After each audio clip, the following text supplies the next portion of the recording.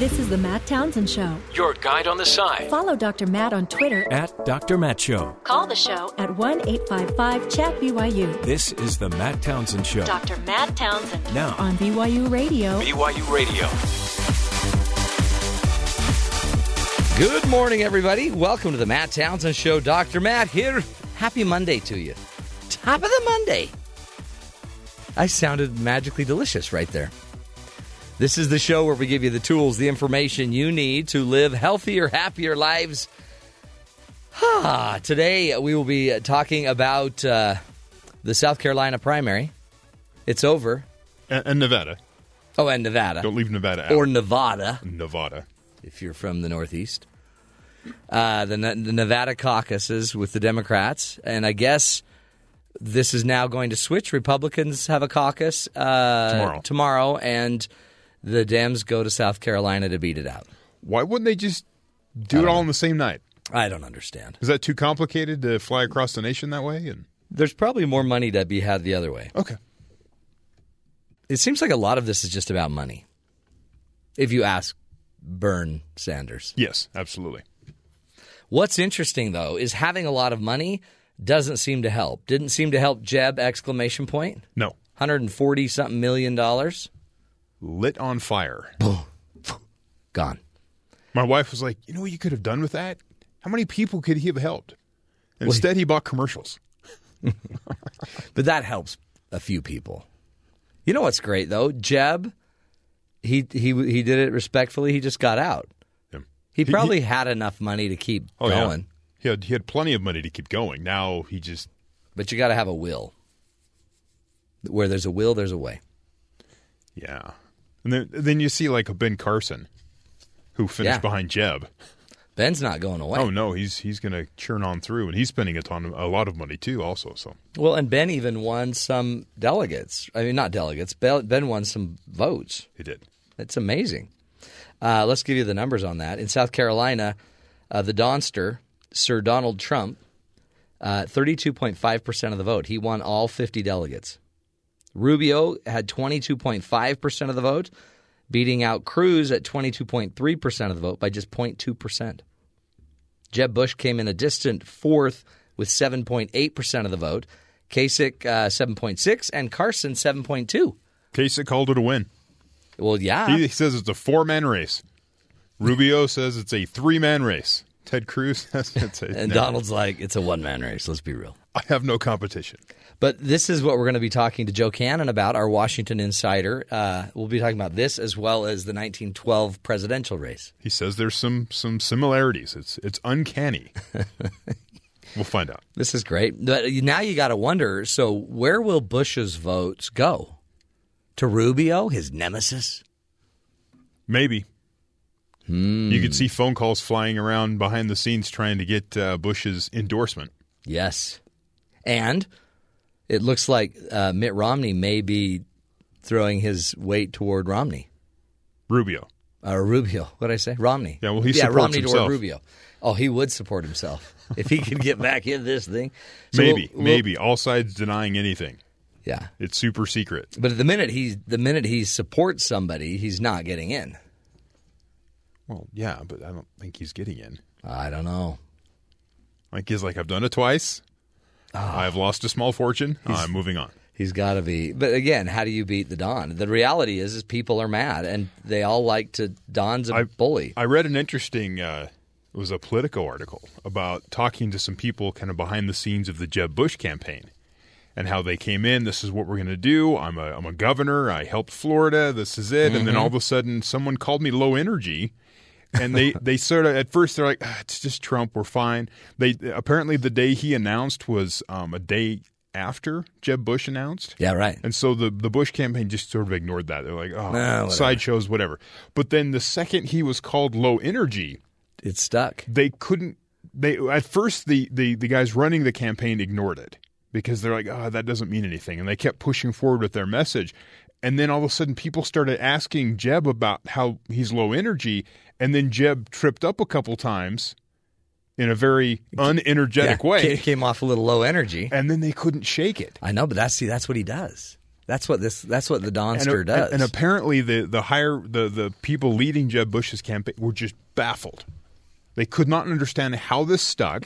They said that Jeb was up at 5:30 in the morning. People that worked for him when he was governor were getting emails at 5:30. Jeb was working all this, and he's anything but low energy. Yeah. But they couldn't shake that just stuck. That name stuck. He's the low energy. And then they tried the exclamation point, and even that couldn't pull him out. Well, then they forgot the trademark on it. Let's find out what Jeb has to say about dropping out. But the people of Iowa and New Hampshire and South Carolina have spoken, and I really respect their decision. So tonight, I am suspending my campaign. Yeah. No, yes, I am. I congratulate my competitors that are remaining on the island on their success for a race that has been hard fought. A little, I guess, reference to Survivor. Yes. That are remaining on the island. Interesting thing, Trump, he's basically declared his victory. There's nothing easy about running for president, I can tell you. It's tough, it's nasty, it's mean, it's vicious, it's beautiful. When you win, it's beautiful. Yeah. He loves this. This is so fun for him. I think he's having a lot of fun. The thing that really annoys him is talking to the media. If he could do it, but how could that annoy him? He doesn't think you can. When you see him, he doesn't look like he's having fun. When he's up there talking to people, when he's doing his show, when he's up there, doing his rally, he loves that. Oh, geez. Well, apparently, according to Rubio, it's down to a 3-horse race. But after tonight, this has become a 3-person race, and we will win the nomination. Yay! But Ted Cruz is like, wait a minute. Despite the entirety of the political establishment coming together against us, South Carolina has given us another remarkable result. What? A second-place tie way behind the front-runner. Well, really, third place, if you're counting the numbers. If you look at the actual numbers, you're right. He called it a tie. Yeah. He kept referring, and it's like, well, actually, if you want to be specific. And this was South Carolina. These are the evangelicals. This is where he was supposed to dominate. Yeah. And the South. In the South. So there seems to be some worry that Trump's just going to go in there and pick up all the votes. He's been continuing with the same level of momentum. So let me get this straight. Trump won. Jeb was fourth. Yes. But he's out. Rubio says it's a 3-horse race, right? And he's horse number 2. Cruz thinks he's number 2, even though he was number 3. Yes. And Kasich, who was 5th, is claiming 4th, which maybe he doesn't seem to know the numbers either. And tonight, one more time, we have defied and overcome expectations in the state of South Carolina in about 6 or 7 days. Okay, so what he's saying, I guess, is in 6 or 7 days, they rallied. They rallied to a strong 5th. Yeah, 5th. But then Bush got out of the race, which made him 4th. The math looked better. He moved up a spot. So it's a four horse race for Kasich. So if you're Donald Trump and you've got Rubio just like a little dog just nipping on your heels, what would you say? What would you say is the best attack on Rubio? I think the lawyers have to determine it. It was a retweet, not so much with Marco. I'm not really that familiar with Marco's circumstance. But then why retweet it? The problem, but I think that because I'm not sure. I mean, let people make their own determination. You're really not sure that Marco Rubio is eligible to run for president? You're really not sure? I don't know. Somebody said he's not, and I retweeted it. Here we go. So now Rubio's not legal. He's questioning Rubio's birth, right? In the same way he questioned Cruz in Canada. Is like Rubio was born in the United States. His parents are both citizens. But I mean, I'm not. Now I just retweeted it. I'm not questioning it. He said he didn't look at the link. He just saw it and went, "Oh, that's interesting," and retweeted it instead of actually. I mean, that's something I would do because I don't matter. But when you're running for president and you retweet things, it's kind of assumed that you've thought something through before you send it out to millions of people. Mm-hmm. And when you look at the link, it goes to kind of a... Well, doesn't that just immediately imply... Because I think when he was pushing on Cruz's, legality and eligibility, he said, Rubio for sure. These were his words. Rubio for sure is legit.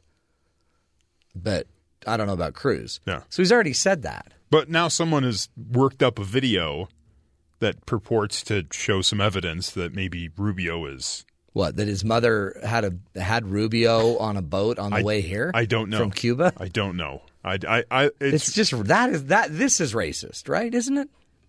Isn't it right? I mean, you can't just why hasn't he brought up Kasich? I don't know. Not a threat, probably. As soon as he climbs, if Kasich continues to climb, because he's showing an upward trend. Well, yeah, but what's he going to say? I don't know where Kasich was born, but got to question it. Yeah. Maybe. You never know. But it's the same thing. He's not saying it. Someone else did. So I just retweeted it. It wasn't me. Right. I was just retweeting it. I didn't know. I was just retweeting something I didn't know. I'm trying to work that into my daily conversations more. Did you hear that Ben's engaged? Really? I don't know. But I'm just retweeting it. I want to do it more as an insult with people.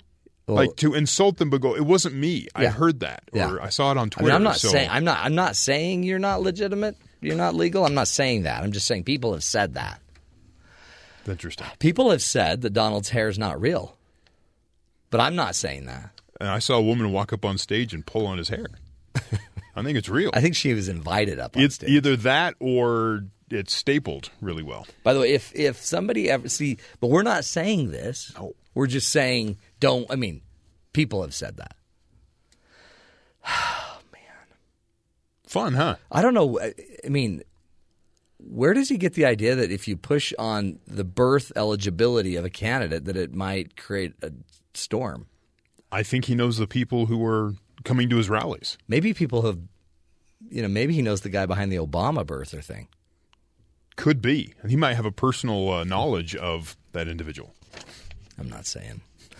Hey, let's get to the headlines. Terry, anything going on around the rest of the world we need to pay attention to? Yes, thanks, Matt. 8 people shot and 6 were killed on Saturday night in Kalamazoo, Michigan. The suspect has been identified as Jason Brian Dalton, who shot 3 people in 3 separate incidents. The motive is unclear at this time. The first shooting took place around 6 p.m. Saturday night, where a woman with her 3 kids was shot 4 times. 2 other shootings, which appear to be related, happened later in the night as Dalton allegedly drove around looking for targets. It was later reported that Dalton is a registered Uber driver. Dalton allegedly drove other customers that night in between the shootings.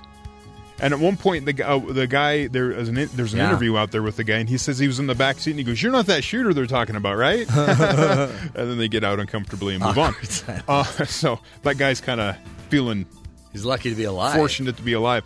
It says Uber says they're cooperating with law enforcement, and they're continuing to investigate what the motive and all this whole thing was about in Kalamazoo. Some of those who were wounded in the San Bernardino attack are planning to file a legal brief to force Apple to unlock the encrypted iPhone of one of the shooters, a lawyer for the victim said on Sunday. Stephen Larson told Reuters the information on Syed Farook's phone extends beyond the Justice Department's criminal investigation. They were targets by terrorists, and they need to know why and how this could happen, Larson said. Larson said he was contacted a week ago by the Justice Department and prosecutors about representing the victims. He plans to file an amicus brief in court by early March. Apple has refused to help the FBI gain access to Farook's phone, arguing that it would set a dangerous precedent. Early this morning, Apple Chief Executive Tim Cook had a response to that. You can see that online as Tim Cook goes into more detail. He's talking to Apple employees about why they're taking this type of stand. The Apple chief, Tim Cook, and FBI Director James Comey have been invited to appear before the House Energy and Commerce Committee's Subcommittee on Oversight and Investigation to discuss the encrypted issues that have put them at odds. The request is not legally binding, so we'll see if it actually happens. They've been invited. It is not like a subpoena or something like that. So we'll see what happens as this continues to roll out this debate over encryption and who gets to unlock what phones. Crazy. Since former Florida Governor Jeb Bush dropped out of the presidential race Saturday night, his robust donor base is already working its way to fellow Floridian Marco Rubio. About 20 Bush donors have reportedly already contacted Florida lobbyist Brian Ballard, a Rubio supporter who switched from Bush in 2015. There is no doubt that the Rubio campaign and Super PAC could use a bump, Ballard told USA Today, and it's clear that that is going to happen. So some of the money supporting Bush will be now moving over to Rubio. Well, and do you think Bush will come out and support Rubio, because that was a very heated contest. That was heated as he tried to attack him constantly. U.S. Secretary of State John Kerry said Sunday that he has reached a provisional agreement with his Russian counterpart on terms of ceasefire in Syria. The Associated Press reports. The next step, Kerry said, is reaching out to all parties involved in the 5-year civil war, including the Syrian government, opposition leaders, and then Iran. Then President Obama and Russia's Vladimir Putin would sit down and talk. Wow. So that would make everybody safer, so we're not shooting on each other. Is that the idea? I guess. Because I don't think, terrorist group or Syria necessarily is going to stop on the ground, but as we're all flying around trying to allegedly help. Well, and I heard somebody made a great point. It seems like Russia should be just as worried that we would be shooting them down. Yes, since we're both supporting opposite sides in this. Yeah. Okay, well, we'll get to that. Interesting stuff, folks. We're going to take a break. When we come back, our Washington insider, Joe Cannon, will be joining us. We're going to be talking about the South Carolina primary and also the Supreme Court or the loss of Justice Antonin Scalia, and see what that's going to do to the political, framework for the next year. Wow. Interesting stuff, folks. Stick with us. This is the Matt Townsend Show, helping you hopefully see the good in the world. We'll be right back.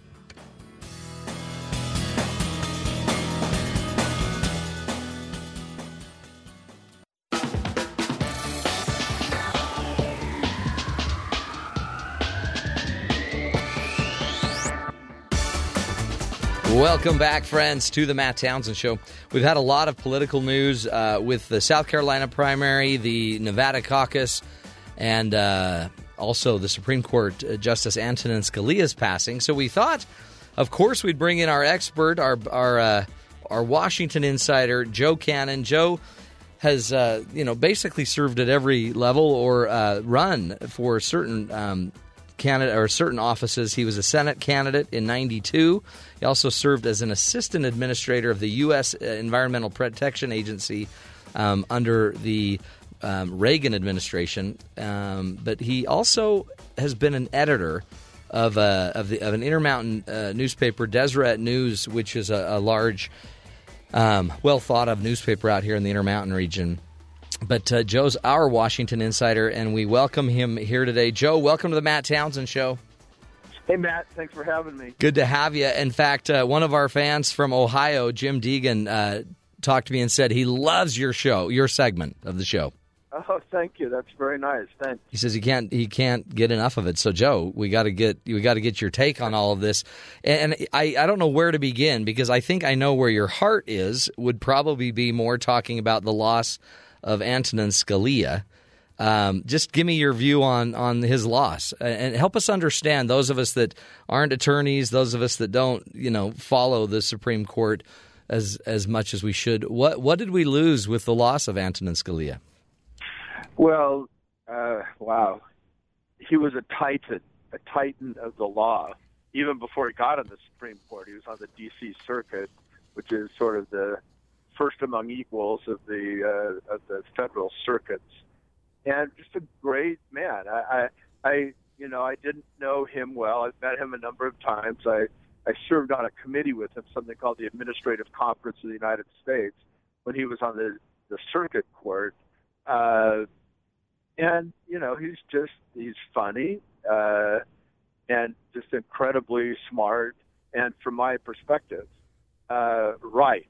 The whole idea of originalism, what did the framers mean, and the fact that the Constitution means what it says.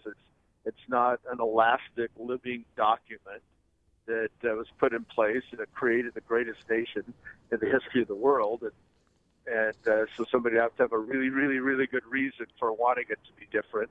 He didn't think judges should make law; they should interpret and apply the law. No, it's just a great and a fabulous writer. Actually, I've got a great book. didn't read the whole thing, honestly, but I read big chunks of it. It's a book just of his dissents. And a lot of his dissents were brilliantly written, but also in some cases became the law later on. It became where the court eventually went. But he's the more conservative thought leader, right? On the court, he would lead the conservative other justices. We always hear about the 4-4 tie, but he was a thought leader on the court. Yeah, he was a clear thought leader, and clearly in what people think of as the conservative faction on the court. Wow, and how do you replace? I mean, I guess this is what it's coming down to, though. Now we have, I guess, very much a 4-4 kind of court as far as supposed political views or whatever. But these justices, they're not just making decisions based on their political views, are they? No, but they do. In these days, now this has only been true in the last 3 decades maybe, but they come from perspective. They come from a political, judicial, legal perspective, and the justices on the left have a strong view that the courts ought to, interpret the Constitution in a way that's fresh and current and applies to today. A very common thing that these justices would say would be, "Oh, look, the Constitution, the framers could never have imagined X. They could never have imagined the internet. They could have never imagined interstate highways. They could never have imagined railroads. So there are all kinds of things. Since they couldn't imagine it, we have to imagine for them what they might have done." And the conservatives say, no, maybe they didn't imagine every specific thing, but they imagined a structure and a way to deal with the problems, which meant less government. So a lot of this comes down to the role of government. And at least since, 1916, the early part of last century, you've had a more of a progressive movement that says, government is the solution to problems. And so people genuinely believe that. I mean, I don't agree with that, but it's a genuinely deeply held belief on the part of the left. Do you sense, Joe, that so you heard about Mitch McConnell coming out and saying, "Okay, we aren't going to we're not going to do anything with any appointment to the Supreme Court until the new president." Right. What's your feeling about that? Because it seems like, I don't know, it seems like politically he could have done the same thing without saying anything. Oh, I think it was a mistake, and I'm not one who is a big critic of McConnell. He's generally a really smart guy, and really smart at how he manages the Senate. And yet, I think that was a big mistake. He didn't need to say it at all. He could have said, great, let's see who the president sends up. Now, I think he's right in the end, and I think, if you imagine the inverse situation, you imagine George Bush is president, and the Democrats control Congress, and Ruth Bader Ginsburg dies at exactly the same time in Bush's administration. There is zero chance that the Democrat Senate would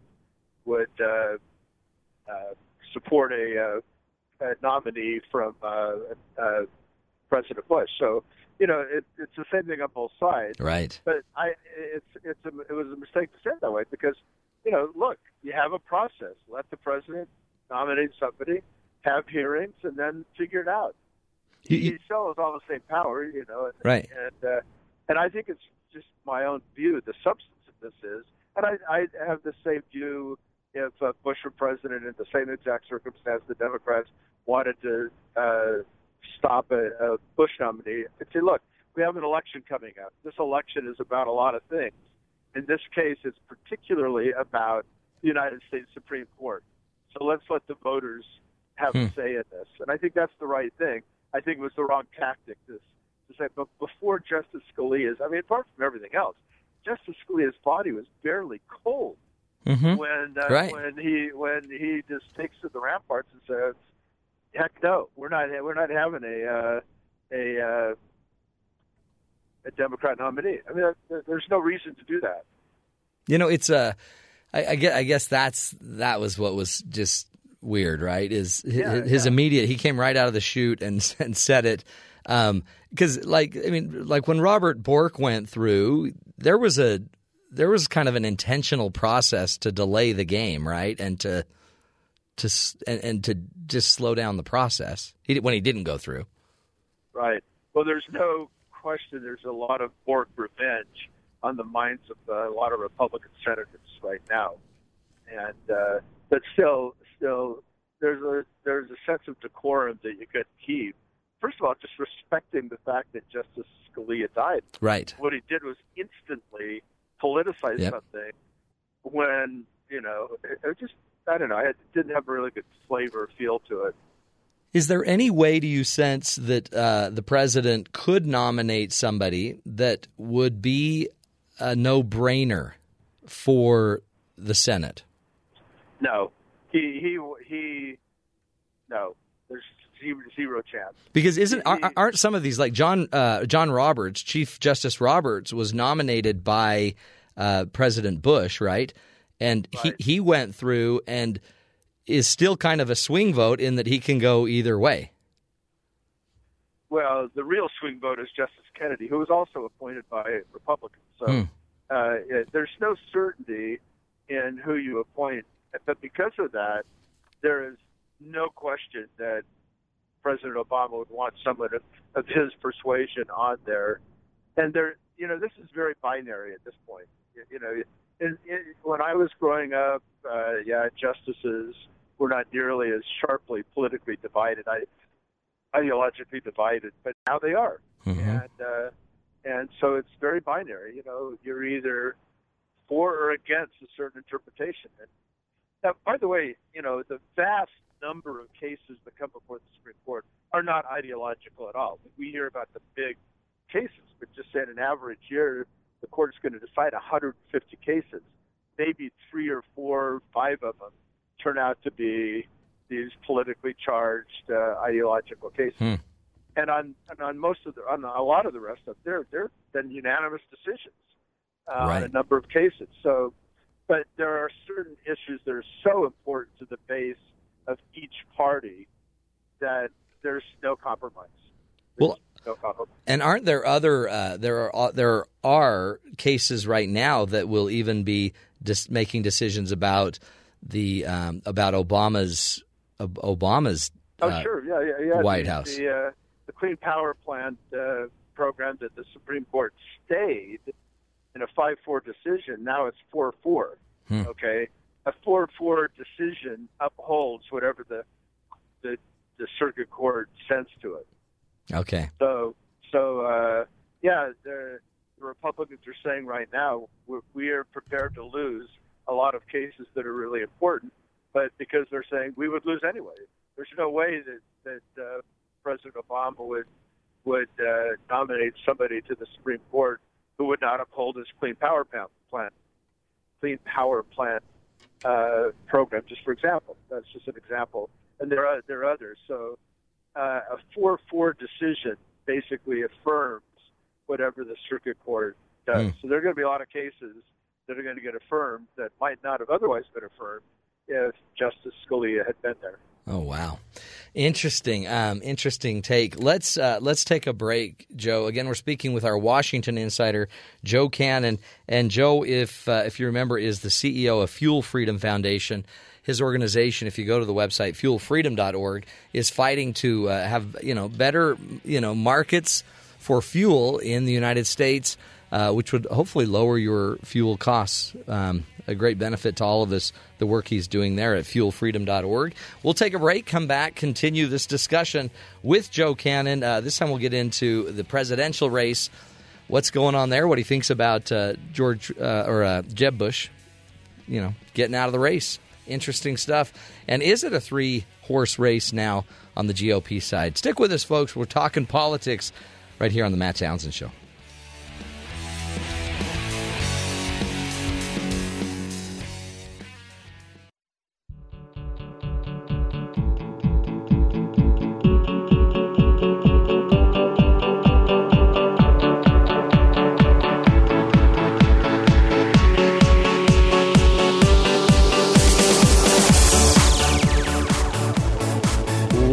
back, friends, to the Matt Townsend Show. On the phone with us is Joe Cannon, our Washington insider, and today we are talking all things political. We just finished a discussion about the Supreme Court and what's going to happen there. But, Joe, welcome back to the show, my friend. Hey, thanks, Matt. Thanks. Great to have you. Where are you today, by the way? Well, I'm on my way to the airport right now. Oh, you're just always traveling. Headed back to Washington. Oh, fun. Yeah. Tell them hi from the rest of us. I will. From the real world. In the heart of darkness, right. That's right. Hey, what do you think about what happened in South Carolina? Trump just handled it pretty easily, it looks like. Well, Trump won. There's no question about it. Can't take anything away from that. But just remember, 4 years ago, Newt Gingrich won. And True. he won by 40%. He won by a higher percent than Trump did. So, and Romney, I think, came in second, and St. Warren got 17%.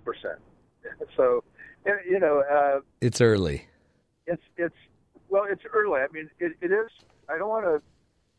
It's different. People are talking about the dynamics. Sometimes they think it's the same, but sometimes they act like it's different. Trump has and embedded about a third of the vote. Wherever he goes, he's got about a third of the vote, no matter what he says, no matter how much he contradicts himself, no matter how much he sounds like a leftist on one day, a right-wing guy on another day. I mean, he'll be against Bush. Bush is a traitor, and he still has this hardcore support. I think a way to look at what happened in South Carolina is a third of the people voted for Trump and 2/3 of the people voted for not Trump. And he's not the second choice of very many of those not Trump people. And so as the race thins out, you in your run up to the break, you said, is it really a 3-person race like Rubio says? No, it's a 2-person race, Trump and not Trump. And the question is, can somebody get across the finish line, i.e. by the convention, with at least 50% plus one of the delegates? And that turns out to be a trickier thing. Mike, so a lot of your listeners are in Utah. Governor Mike Leavitt was also the head of EPA and the head of the Department of Health and Human Services. Very smart guy. And he was the delegate hunter for Mitt Romney in the Romney campaign in 2012. And so he's written a very interesting analysis which shows that if you assume Trump wins all of the winner-take-all states, so he wins all the winner-take-all states, he still needs to win 45% of the vote in all of the other races. Oh, wow. In order to show up at the convention with 1,260, I can't remember the exact number, of delegates that you need to win. And it's going to be very, very hard for him to do that.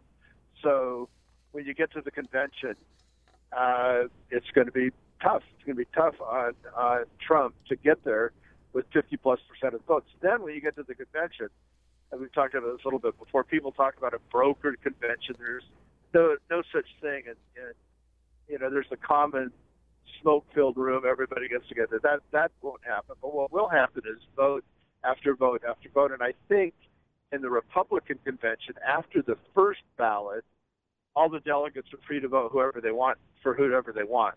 So then you have a free-for-all, including, by the way, Trump delegates. So some of the Trump delegates could switch. Some of the Cruz delegates could switch. But anyway, you have a mix, and you keep voting until somebody gets 50%. Man. So, in fact, making the same point as you, Rubio is saying that 70% of Republicans nationally have said they're not voting for Donald. But answer this, because Donald's also saying, well, okay, for example, now that you have Jeb out of the equation, Jeb's 7% that was in South Carolina is going to go somewhere.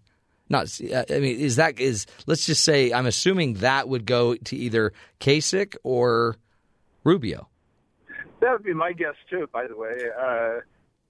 So if you took all three of them out, which eventually it'll get there. I mean, I think maybe Kasich will stand until Ohio, give him a chance to at least have favorite son status. But eventually the three of them are going to drop out, and the three of them are not going to be the candidates. The two of them now, Kasich and Dr. Carson. So when that happens, you're going to have Trump's still going to have 30+% of the delegates, and not Trump is going to have 2/3 of the delegates, and they're going to eventually get there, get to a result. Don't they need to get there quickly? Like, it seems like if Rubio, if they can't start consolidating this thing sooner, then really it does keep giving this, at least this appearance that Trump is the inevitable favorite. And so whether the delegates are there, I mean, it seems like it might just start creating more of a groundswell that he's inevitable. Yeah, but I don't see Cruz or Rubio dropping out. They're going to fight it out. Now, what may happen is a lot of those voters may decide, hey, we have to pick a horse. Mm-hmm. And then you can see it breaking either for Cruz or for Rubio. But at the end of the day, I don't see Carson delegates. I don't see Kasich delegates. And I don't see any of those Bush delegates going for Trump. I mean, maybe 1% might, but by and large, they're going to choose between Rubio and Cruz.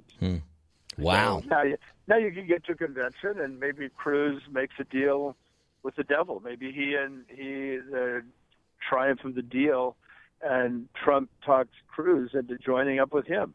Yeah. So there are all kinds of permutations on this thing. But you look at all of the overall numbers. I mean, Trump talks about winning. He's never actually won in the sense of 50+%.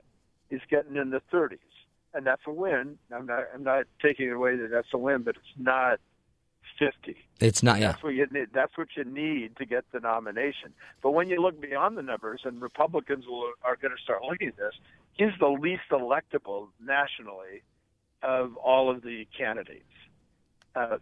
Sanders beats him, Clinton beats him, whereas Cruz barely beats Clinton, and Rubio beats Clinton by a comfortable margin. So when you get to the convention, when you get to Cleveland, people are going to start asking themselves, "Hey, we want to win. We want to win," and I think you're going to find some combination. Maybe you have, which is crazy in a lot of ways, you have a Cruz-Rubio ticket or a Rubio-Cruz ticket. Oh, wow. So, which is amazing. That might be how the deal gets done. No, absolutely. And two, how wild that the GOP then presents a ticket with two Hispanic Americans. Right. Well, one Hispanic and one Canadian American. Right. For talking to Donald. Oh, he is so obsessed with it. And he's been obsessed with this since President Obama. Oh, right. This is the birther thing there too. But it could also be that the convention says, you know what, the most winning ticket is going to be Rubio Kasich. Yeah. Oh, that would be incredible. And that could be a nice, a lot of delegates could hold their nose and vote for that, or vote for it enthusiastically. Mm-hmm. Well, and again, you'd have Florida and Ohio, two major states you got to win. And two very popular figures in each of those states. So, what do you think of what's going on with Clinton? She eked out a win in Nevada by about 5 percentage points, but it probably shouldn't have been that close. Shouldn't have been that close, and it took the astronomical effort of the political hammer, Harry Reid, and the unions to make that happen. But the more interesting thing about Nevada, and actually all three, Iowa, New Hampshire, Nevada, on the Democrat side, is in each case, fewer people, and sometimes significantly fewer people came out than in 2008. So you have, I heard Paul Begala talk just last week. I was at a lunch and he was speaking. So he's a Clintonista. He's all in. But he said the biggest thing he fears is the enthusiasm gap. You got 75, 77% of Republicans saying they are going to vote no matter what, and that number on the D side is more in the 40s. Oh boy! Unless that changes, we are in real trouble. Yeah, you won't have the Obama turnout, will you? Yeah. So it's much more concerning for them, if you're a Democrat, to say No, the numbers just aren't showing up with anywhere near the enthusiasm. And most of that enthusiasm that is there is for a guy who can, probably could never get elected. That's right. Well, and did you see the picture of Bernie Sanders holding that baby dressed like Bernie Sanders? It's a picture you must see. It had white hair all messed up, glasses. It's cute. Hey, talk to me about, you've been doing some research about the 1912 presidential race. Well, just a couple of quick notes on that. You had 4 candidates, and you probably wouldn't have 4 candidates this time, but you could have 3 candidates. So that was the election. William Howard Taft was president, and Teddy Roosevelt decided he had been out of the presidency too long, and he should be the president. And it was honestly, anyone wants to read about this, it's a great book called The Bully Pulpit by Doris Kearns Goodwin. But and it's not all about this election. It's actually just all about the relationship between Taft and Roosevelt and the progressive press over time. But you have Teddy Roosevelt saying, this became his tagline: "We stand at Armageddon and we battle for the Lord." Oh my heavens! That's Teddy Roosevelt. Okay, then you've got Eugene Debs, who's a socialist, saying essentially a lot of the same things that Bernie Sanders is saying. Capitalism has failed, democracy has failed. We have to have more government. You have William Howard Taft saying, no, we're conservatives. We believe in less government. We believe in the power of the people. Actually, I'm just trying to get his quote. We stand at Armageddon. That sounds like Ted Cruz. Yeah, exactly. Exactly. It sounds like Ted Cruz. Then you've got Taft saying, our party stands for the right of property, the right of liberty, for institutions that have stood the test of time, for an economic system that rewards energy, courage, enterprise, attention to duty, hard work, thrift, and providence, rather than laziness, lack of attention, lack of industry, and the yielding to appetite and passion. Holy cow! By any Republican today. That's right. But interesting, Woodrow Wilson, who was very progressive and who ended up winning. What happened is Roosevelt and Taft took about almost 60% of the vote. Wilson got elected by 40.1% or something. But he campaigned on more government, but that government should be at the state level, not at the federal level. Oh, interesting. Very much of he said, we want a small federal government and strong state government. This was in 1912, so about 100 years ago or more. Yeah. They're still fighting about the same thing. Literally, I could take statements by any of the candidates today, and you could find the exact analog in 1912. Well, and it wasn't Armageddon then, so that's good. So it must be Armageddon now. Oh, well, interesting. Every election is the most important election in the history of America. That's what everybody says. Might be true this time. I mean, actually, this time we are at a very interesting knife edge in a lot of different ways, including the Supreme Court. But I just thought it was interesting looking at the Taft, Roosevelt, Wilson, Eugene Debs race, and how many of those themes are almost verbatim from today. Oh, yeah. I mean, it really is interesting, and this is why we probably ought not be swayed just by emotion or even the argument. We probably need to look at more of the data. Who's saying it? What they were saying yesterday? What they're going to say tomorrow? Joe, as we wrap it up, anything else we need to be paying attention to? Well, probably lots of things. I mean, this is a really interesting election. It's very, very interesting, and it'll be really. It just depends on if Trump can break out into the 40s, he's likely to be the next nominee. If he doesn't do that, you're going to have a very interesting convention. Well, that really is a good sign, a good indicator.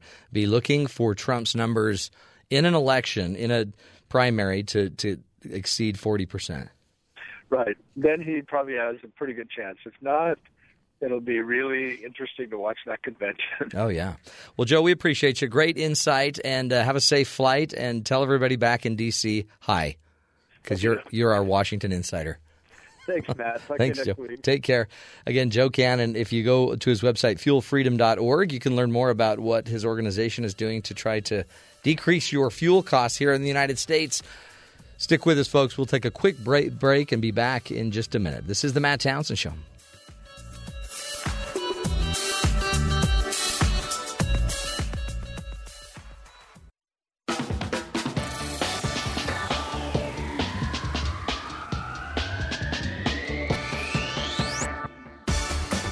Welcome back, friends, to the Matt Townsend Show. Man, politically, it's a crazy time.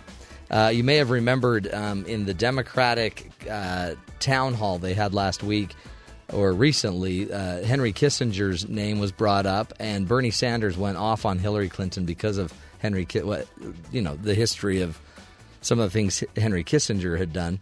While supporting his president. Here's a quote from Henry Kissinger about the past. Listen to this. It is not often that nations learn from the past, even rarer that they draw the correct conclusions from it. So as Joe's sitting there talking to us about the 1912 presidential race, they're all saying the exact same thing. We have a lot of people invoking God's name about Armageddon. That was Teddy Roosevelt. Others talking about the right of property and of businesses to thrive. Some were socialists, talking about how how democracy had failed. And 100 years later, we're at it again.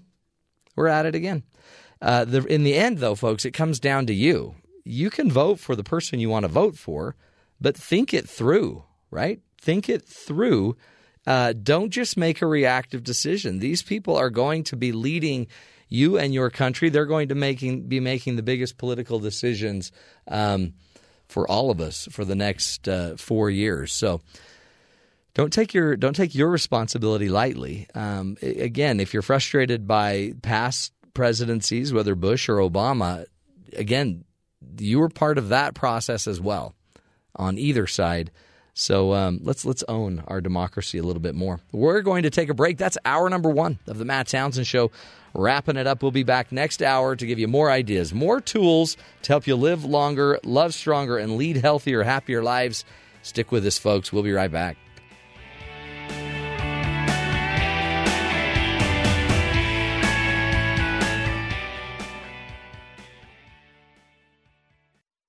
This is the Matt Townsend Show. Your guide on the side. Follow Dr. Matt on Twitter at Dr. Matt Show. Call the show at 1-855-CHAT-BYU. This is the Matt Townsend Show. Dr. Matt Townsend. Now on BYU Radio. BYU Radio. Good morning, everybody. Welcome to the Matt Townsend Show. Dr. Matt, your coach, your guide on this side. Welcome to the program. This is the show where we bring you the solutions you need, the information you need to grow healthier, happier lives. How do we know that they need this? We've been doing research. Is that what it is? 9 out of 10 of our dentists that we've surveyed suggest that our show brings more solutions per pound than any other show on radio. Pound for pound. Pound for pound, the Matt Townsend Show brings you more answers to the questions you have than any other show on Earth. Earth, wow. Yeah. Interesting. That's what our dentists say. Okay. Dentists, they really know their stuff. They are smart people. At least 9 out of 10. By the way, it's the nicest smiles you've ever seen with our focus group. Ben, what were you going to say, chomping at the bit? Oh, I was just going to say it was nice because we also found from the same study that our tasers are the most effective. Yes. Nerve for nerve, our tasers create more pain per watt. Wow. And give the most wanted response from who you're talking to. Mm-hmm. Okay. Which we feel really good about. And this is some scientific studies that have happened, too. Because for those that don't know, we are starting a little side thing. We call it a side thing. Tasers are us. Tase it. Some radio shows have bumper stickers and T-shirts. You want tasers. We're trying to start a business on the side because we're sick of people bad-mouthing tasers. Like tasers electrocute. No, tasers don't electrocute. People electrocute others with tasers. It's people. It's not tasers. Okay. People bad, tasers good. Just saying. A lot of people thought this won't work. Yeah. But it's going to be the biggest nonprofit of the decade. We almost sold one yesterday. Nonprofit in the lack of profit? Is that what you mean? No. It's the lack of actually making any money? Well, we're about to. We almost sold one. No, I was going to say yesterday, but Saturday. We were at a taser show. They have those? Well, a lot of people showed up thinking it was a laser show. It was like a taser con? Yeah. Okay. Is it taser con? Taserama, we call it. And there's a couple people that showed up, and we almost sold one. Yeah, we rented out a room at BYU, set up a table, bring our 10,000 tasers. And free tase, as we called it. Free tase. And two people showed up. One was working here. I think he was just seeing if we were done. Maybe there's like some cookies or something. Yeah. He needed the room. And then the other one was like, wow. That's a lot of tasers. But they seemed intrigued by our idea.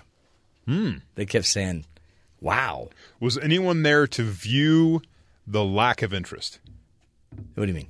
Sometimes when people put on a big event and no one shows up, there's some people that like to show up and just see the carnage, either the emotional carnage or the actual destruction of people. No? Okay. Nope.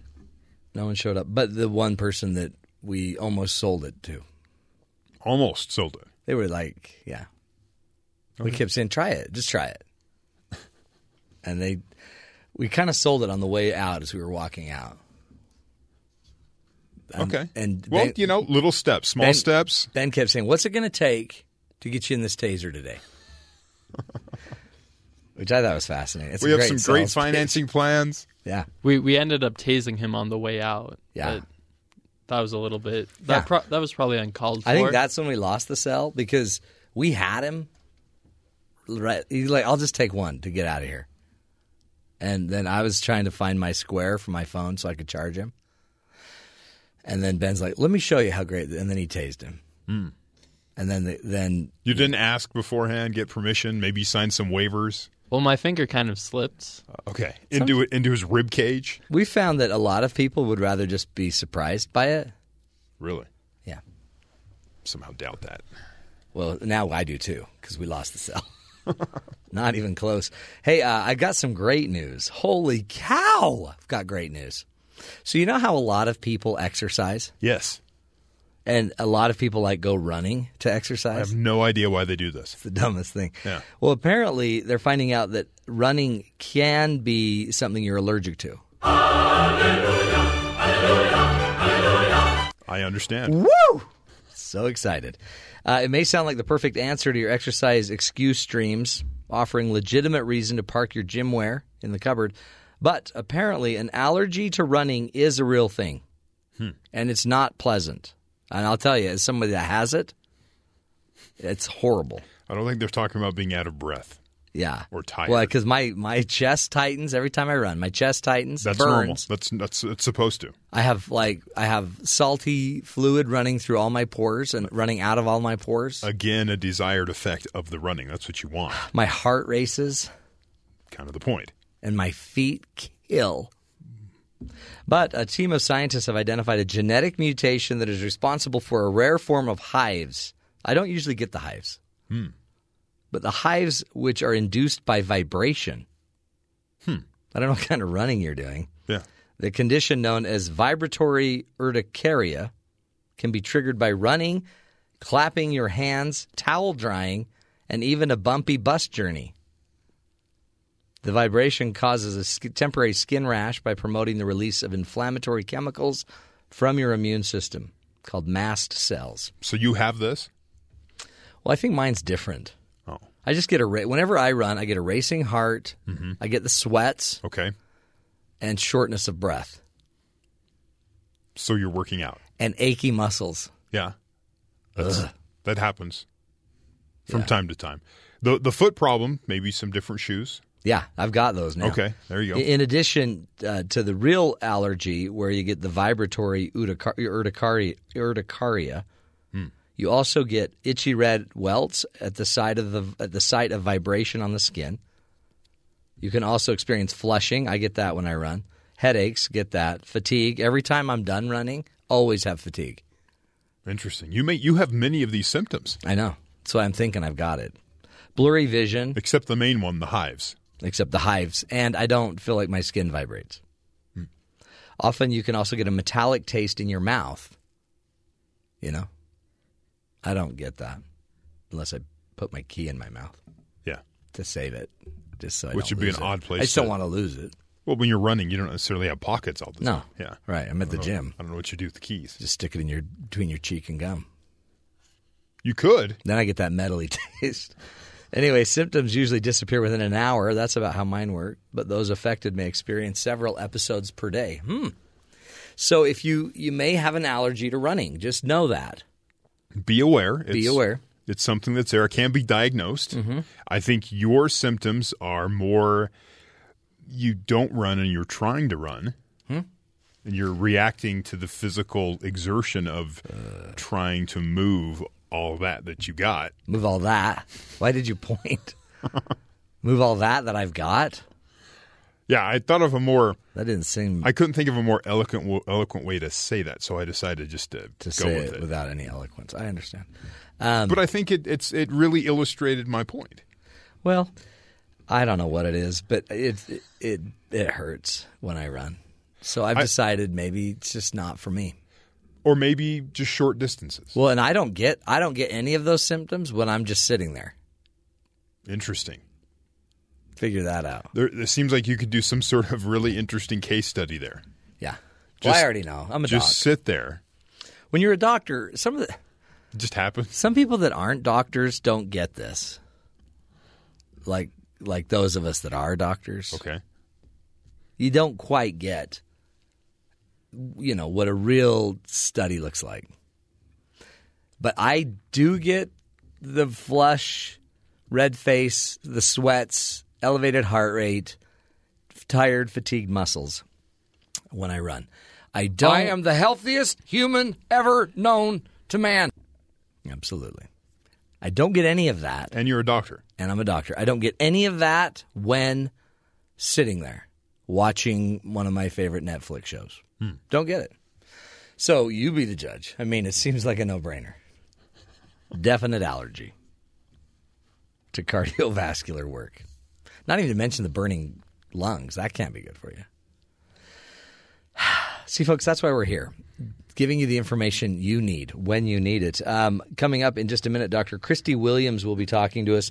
She is from Ohio State University and the Ohio State. She'll correct you. University. People do that. I mean, there are a lot of Ohio State universities, I guess, but she's from the Ohio State. Well, there's like University or Ohio University or Miami. I don't know. It's in Ohio. It's next to the Miami River. And she's from the Ohio State. Make it distinct. And she's going to be talking to us about does it matter when a woman has her first baby? Does it impact her health later on? For example, these teenage mothers that have babies when they're younger, are they more likely to be less healthy later in life because of their young births? Or are they healthier, or does it matter when you have your babies? We're going to find out from a pro, and we're doing this. I have no idea. I mean, I don't know why. I didn't know this was a huge issue, but it is a huge issue because another part of her research talks about marriage, and when somebody is married younger, does it impact their health later? That's part of her study. It's very interesting because you'd think when you have a teenage pregnant mother, we tend to want them to get married, marry the guy. But that may actually have adverse health issues. It may not be the option that you should go with. Interesting stuff. Okay. It might be better to just not get pregnant. That would probably be the choice. That's where I'd go. But before we do that, let's go to Terry, find out what's going on around the rest of the world. Terry? Found an interesting story. We're talking about lots of politics, lots of results of polling data. There was a poll. It was conducted here on the BYU campus. What? BYU, the Daily Universe, the newspaper here on campus, ran a poll. Oh, on what? They sent out an email And they asked people to respond back and to answer the questions. Of the 735 respondents that self-identified as BYU students, 900 responded, but only 735 were students. Okay. But they could be lying because they self-identified. Right. Just giving you all the parameters of this Study. polling study. 30% said they would vote for Democratic Socialist Vermont Senator Bernie Sanders. Wow. 30% of the 730-some-odd BYU students said they would vote for Bernie Sanders. Interesting. Florida Republican Marco Rubio came in second at 20%. Donald Trump finished seventh in the polling, about 3.7%, which is completely opposite of the national polls. And Hillary Clinton came in fifth overall. So 30% of a highly conservative university would vote for a Democratic Socialist. You know why? Why? Free tuition. Free tuition, exactly. Except that wouldn't be at the school. It would be at public schools. Public schools. So I don't know how that would track Well, either. they didn't read the fine print. Interesting information there. Republican presidential frontrunner Donald Trump has been threatened to sue opponent Ted Cruz over his eligibility to hold the nation's top office. Now it seems Trump has another target, Marco Rubio. On Saturday, Trump retweeted a message about Cruz and Rubio and how neither are eligible for the presidency. In response, Trump said, "I honestly have never looked at it. As somebody said, Rubio's not eligible, and I retweeted it." Trump said, "I have 14 million people between Twitter and Facebook and Instagram, and I retweet things, and we start a dialogue, and it's interesting." So that's why he did it. That's why he retweeted something he allegedly knows nothing about. It's because, we're just trying to start a dialogue. Here's Rubio's response. This is a pattern. This is a game he plays. He says something that's edgy and outrageous, and then the media flocks and covers that, and then no one else can get any coverage on anything else. And that worked when there were 15 people running for president. It's not going to work anymore. I'm going to spend zero time on his interpretation of the Constitution with regards to eligibility. Rubio, born in Florida to Cuban immigrants. Born in Florida. In Florida being the key. On the Florida soil. He's not literally, but right. Yeah. So it's just more Trump. But is that Trump's done that before? When there's 15 candidates, he can do that type of thing. Does that track, do you think, that now that there's a smaller number of candidates that it won't work as effectively? Well, I think it'll work on the 35% of the people that love Donald Trump. I do believe so. I'm not sure if it that probably changes won't work on everyone else. The NBC exit poll from Saturday night found that a majority of Trump supporters made up their minds more than a month ago. All of the other candidates had to wait until the last few days to lock in most of their voter support. Among those who prefer the next president to come from outside the political establishment, 63% voted for Trump, whereas those who prefer political experience split their vote between Rubio, 38%, and Ted Cruz at 29%. South Carolina Republicans ranked terrorism as their nation's top issue, even surpassing the economy and government spending, which were the top issues in Iowa and New Hampshire. In fact, nearly 3 in 4 primary voters today favor a ban on non-U.S. Muslims from entering the country. Trump took more than 3/4 of the vote among South Carolina Republicans, whose most valued candidate quality was someone who tells it like it is. So if you tell it like it is, apparently people like you more. Apparently. No filters. Just let it go. Just tell it like it is. During the New Hampshire Liberty Forum over the weekend, Edward Snowden told a crowd that he would return to the United States if guaranteed a fair trial. "I've told the government I would return if they would guarantee a fair trial, while I can make a public interest defense of why this was done and allow a jury to decide." Snowden, appearing via Google Hangouts, said the former NSA contractor has been living in Russia since June of 2013. Wow. Do you think he could get a fair trial? Yeah. The government would let that happen? Well, I think it's already... Or would they throw him in, like, Gitmo or something? No. That's the scary... That's what he's afraid of, is that he won't get a He's going to be disappeared, and you'll never hear from him again. I think a lot of people like what he did. We'll see. I mean, they don't fully understand it. Yeah. There's all kinds of different ramifications that way. 10 years ago today, a historic event happened. What? It was the last time Supreme Court Justice Clarence Thomas asked a question from the bench. I know, isn't that strange? He hasn't asked one question in 10 years.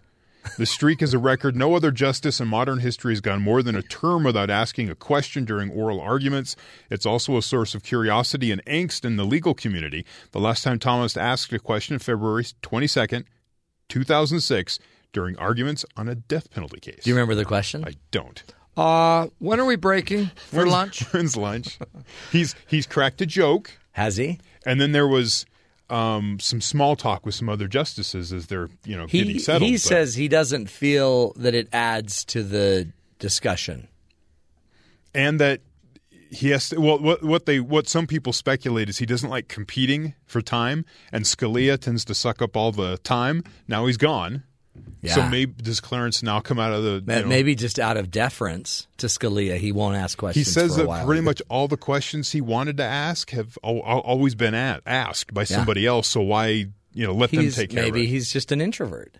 He's the shy justice. Also, he's apparently self-conscious of his Georgia accent. Oh, that's sad.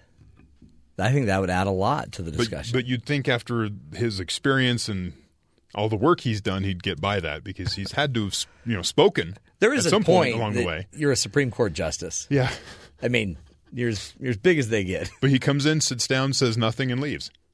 Oh, that sounds like a great gig. Just listen and walk out the door. Interesting. Can you imagine not saying anything, not asking any questions in the hearings for 10 years? Even if you had one, you got to ask it, right? Interesting stuff. We're going to take a break, folks. When we come back, Dr. Christy Williams will be joining us. She was the co-author of a recent study titled First Birth Timing, Marital History and Women's Health at Midlife. It is a study basically about the ideal time for a woman to have a birth, a baby. And she's going to be giving us the latest research about these teenage parents and mothers and what happens to their health later on in life. Many believe that having children so young impacts your health later on. Also about your marital status around the time of birth as well. Interesting research that they've been doing. Stick with us, folks. This is the Matt Townsend Show. We'll be right back.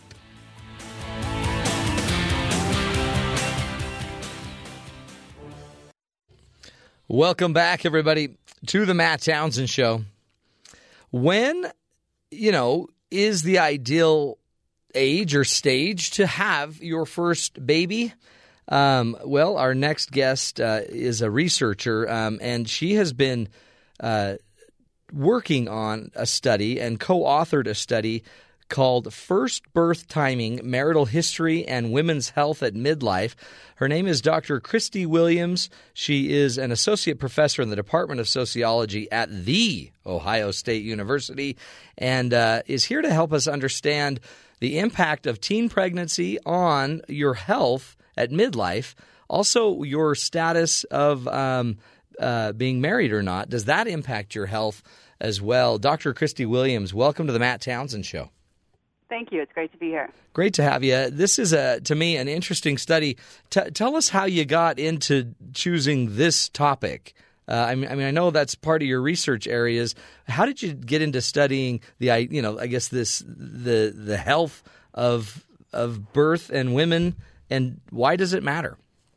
Well, what really got me interested into the topic was some of my earlier work was looking at how marriage influences women's health and men's health as well. And there's a lot of research that shows that married people are, much healthier, have longer lives, and are happier in general than unmarried people. And however, I was finding that there's a lot of variation in that, right? And so that's by no means an absolute. And what I started to be interested in was really linked to some policy changes that were happening in the wake of welfare reform, which basically allocated a lot of money to low-income, to try to promote marriage among low-income single mothers. And so the question was there, do women who have children outside of marriage or women who have early births, will they benefit from marriage to the same extent? And so that then got me interested in looking at, just what is the effect of having an early birth or a non-marital birth on women's health? Oh, so that is interesting. So a teen birth is one thing, and I guess the policies were saying, okay, if we're going to have these teen girls getting married, it'd be better. I mean, if we're going to have them having babies as teenagers, we ought to propose legislation and have proposals that would promote marriage, get them married. That will create more income opportunities, I guess. But you're finding out in your research, it's not necessarily adding up. Talk about what you found in your study. This was a longitudinal study, right? Yes, this is a longitudinal study. Data have been collected on a group of women who were between the ages of 14 and 19 in 1979, and so we have information on their birth histories, their marital histories, their financial histories, all the way through from young adulthood, some of them in their teens, and now they're age 40 to age 50, and so we can look at how these early life factors, like when you have a birth, and whether you marry later, influence health at midlife. And what we found is that some surprising findings. I mean, a lot of prior research has shown that early births have some negative outcomes for women. And we found that for teen births, specifically, those are associated with worse midlife health outcomes for black women, but not for white women. But the really surprising part, and what people have not looked at previously, is how births in what we're calling young adulthood, so age 19 to 24, whether those are linked to worse health outcomes, because we've had a lot of emphasis on sort of decreasing rates of teen births, right? And that's good, and we've had a lot of success with that. But what happens then is that probably a lot of those births get shifted to early adulthood. Right. And what we found is that early adulthood actually has having a birth when, in sort of a time when women would otherwise be going to college or sort of establishing their careers, is also linked to poor health at midlife for women. And is that just of African American women or all That's women? For both. Oh, wow. Both white and black women. And so, another way to look at that is that we find that teen births are not linked to worse health at midlife for white women, but these early adulthood births are. No, and explain that. What is the difference to their health? It seems like it would be worse off as a teen.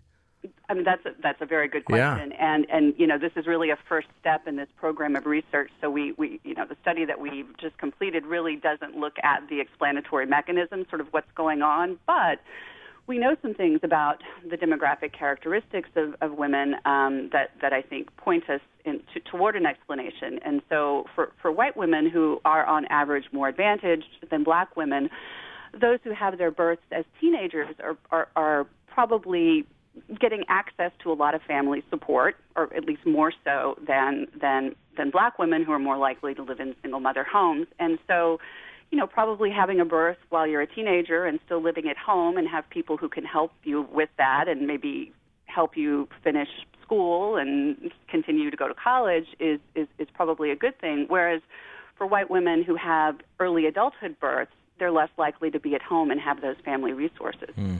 Isn't that interesting?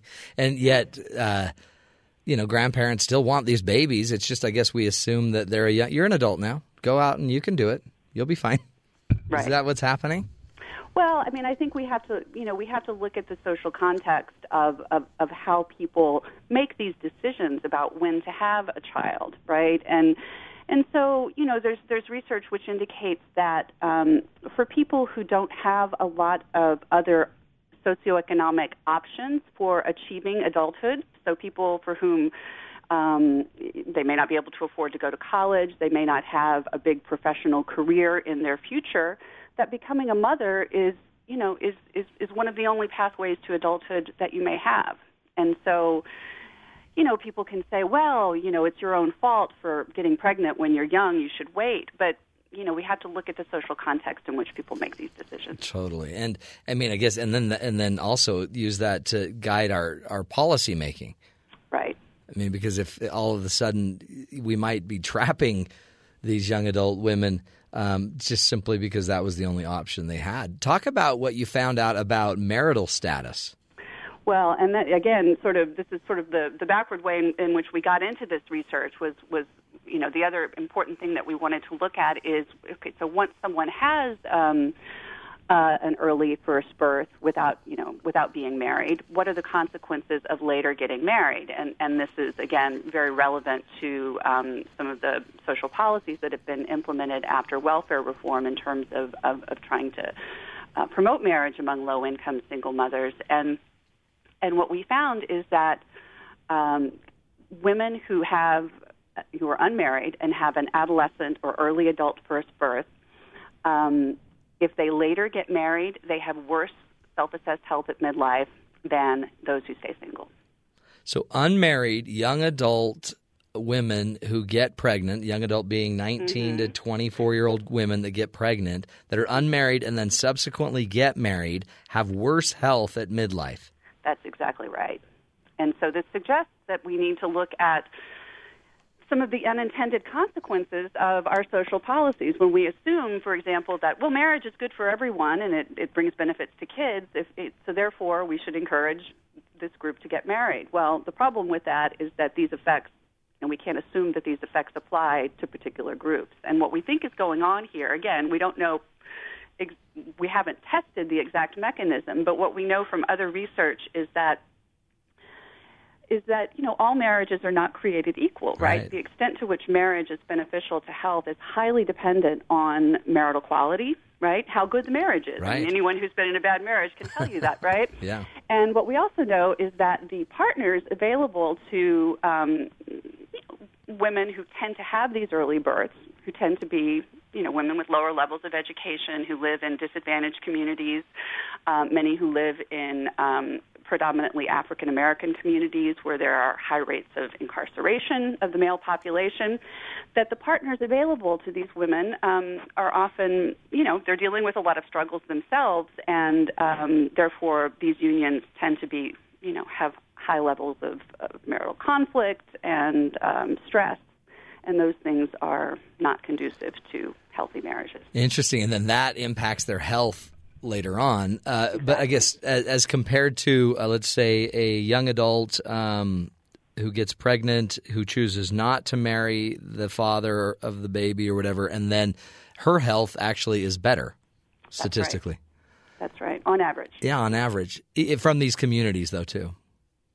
I mean, we didn't. You didn't specify. Okay. We can, yeah. So we're controlling to the extent that we can for Right. the effect of low income. But again, many of these births are concentrated among those with very low income. It's such an interesting. I mean, and again, the kind of Christian moral Judeo-Christian view is you marry the father, but what we may be doing is in some of these cases, in certain situations, creating not only lack of health later on in life, but lack of opportunities, lack of everything. That's right. And the other thing to think about is that we know that a mother's health has a strong influence on her child's well-being. Sure. And so, I think a lot of these policies are perhaps motivated really by trying to do what's the best for children's environments, right? But again, I think it's much more complex than people think, and we have to consider some of these unintended negative consequences that may end up doing more harm than good for children. Did you find? Overall, is there a healthier way that we? And kind of step that is more ideal to a healthy life at midlife? Is that a married couple at a certain age with a certain, socioeconomic status? What fosters healthier lives for moms? Well, one of the things that is incredibly evident from decades of research is the extreme toll that poverty and financial stress take on individuals' health. That's one of the most established findings in population health research is that poverty and socioeconomic deprivation takes a huge toll on not only adult health but particularly child health, and that it's a cumulative process that happens. It endures throughout the life course, and so my suggestion would be that instead of trying to focus on allocating money from our social welfare services to try to promote marriage is probably not the best use of that money. Instead, we could be trying to improve the socioeconomic conditions of these populations. And I guess, first comes, financial stability, the ability to be educated, employment opportunities in your community to eat healthier, to live healthier, to be healthier. Then comes love, then comes marriage, then comes a baby in a baby carriage. Yeah, I Put think that in your book. Exactly. And, as everyone's aware during this current election season, one of the big themes is that we're in a situation where we have higher rates of inequality than we've seen in a long time. And I think we're seeing some of that play out in terms of, recent research which has shown declines in the health of women and children, and the number of children that we have living in poverty. So I think my message would be that, that's really where I think if we were really concerned about the health and well-being of women and children, that we need to focus on, how to make lives better for children, and once they are born to a single mother, how can we minimize the negative consequences of that? Yeah. Well, I see it too. That we see marriage as this powerful institution that is so supportive of healthy lives and healthy growth and development, and that may be true in certain cases. Except then there's other situations where, like you're saying, you have people going to prison more regularly, people that are impoverished, that don't have the money to even make their bills, that don't have supportive families around them that can watch the kids to enable the child to go to school, or the adult parent or the teen parent to go to school. Marriage works, I guess, as a solution if you're also in a different setting. Right. Absolutely. Again, it's looking at the context in which marriage occurs, and one of the things that we know is that marriage is on the decline, but it's on the decline in a particular subset of the population, and that's individuals with low levels of education and socioeconomic resources. And there's probably a reason for that. Yeah, it's not working for them.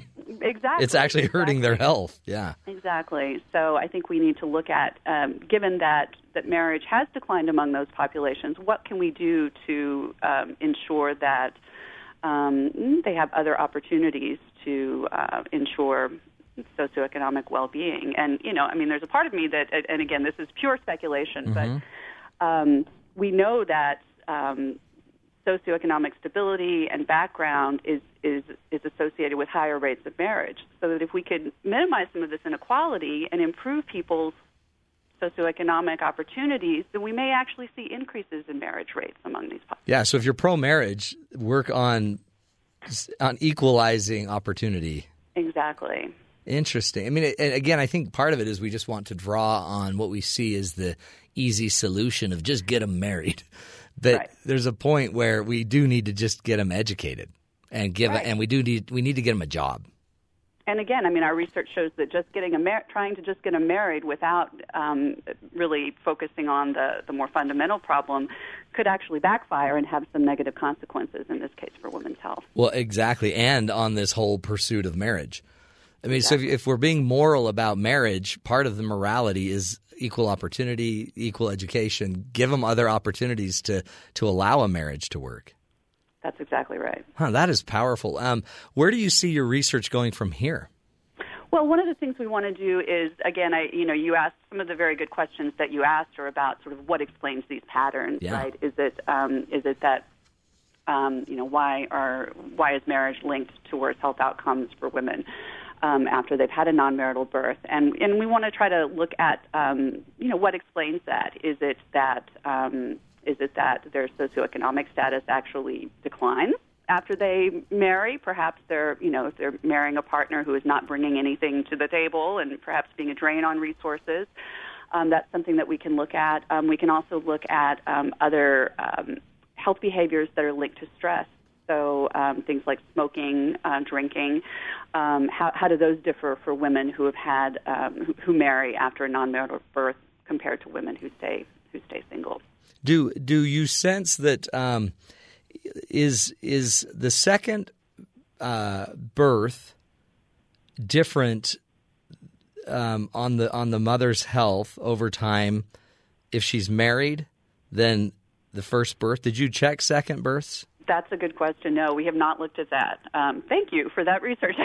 Yeah, there you go. No, I think that's a very good question. We do have data on that, and so we can look at and also just how many births women have and what the marital context of that is. Because I'm assuming if we're talking about just the conditions of a lower economic status, female, maybe married the husband or the father of the baby.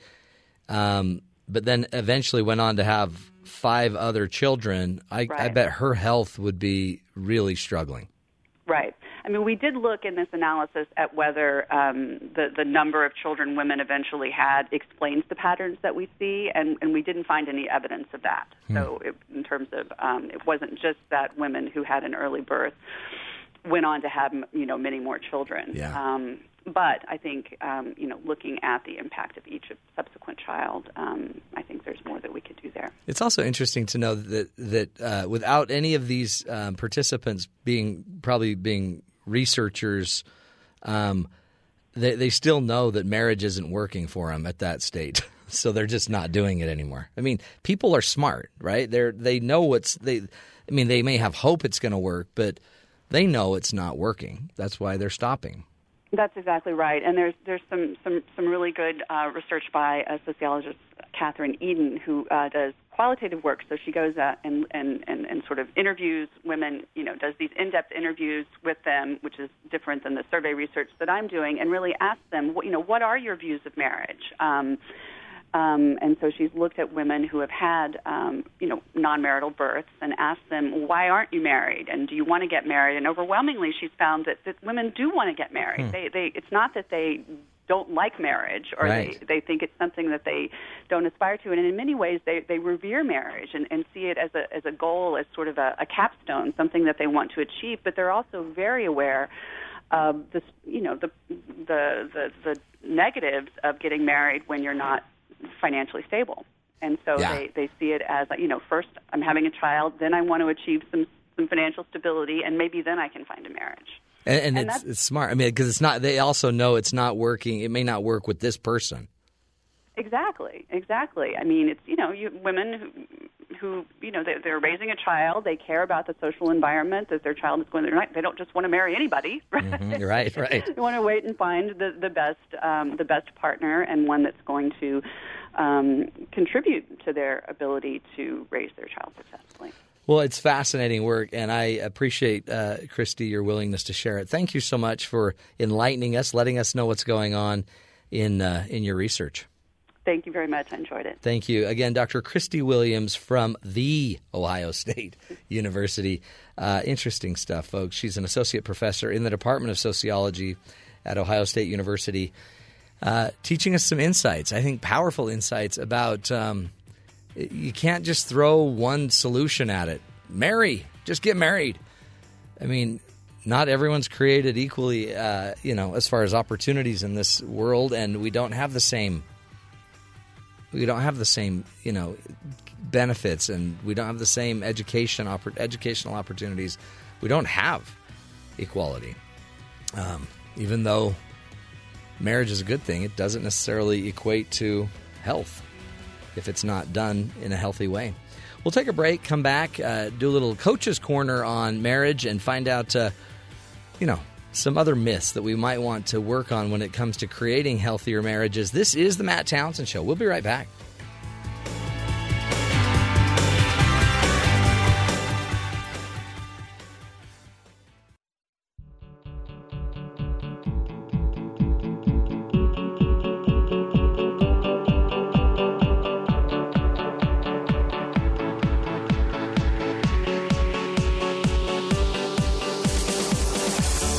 Welcome back, everybody, to the Matt Townsend Show. I am a big proponent of marriage. I think it's incredible. I think it's great. I think it's one of the great fundamental resources we have in our lives to grow healthier, happier families, healthier, happier people. It's essential to our lives and to a healthy life.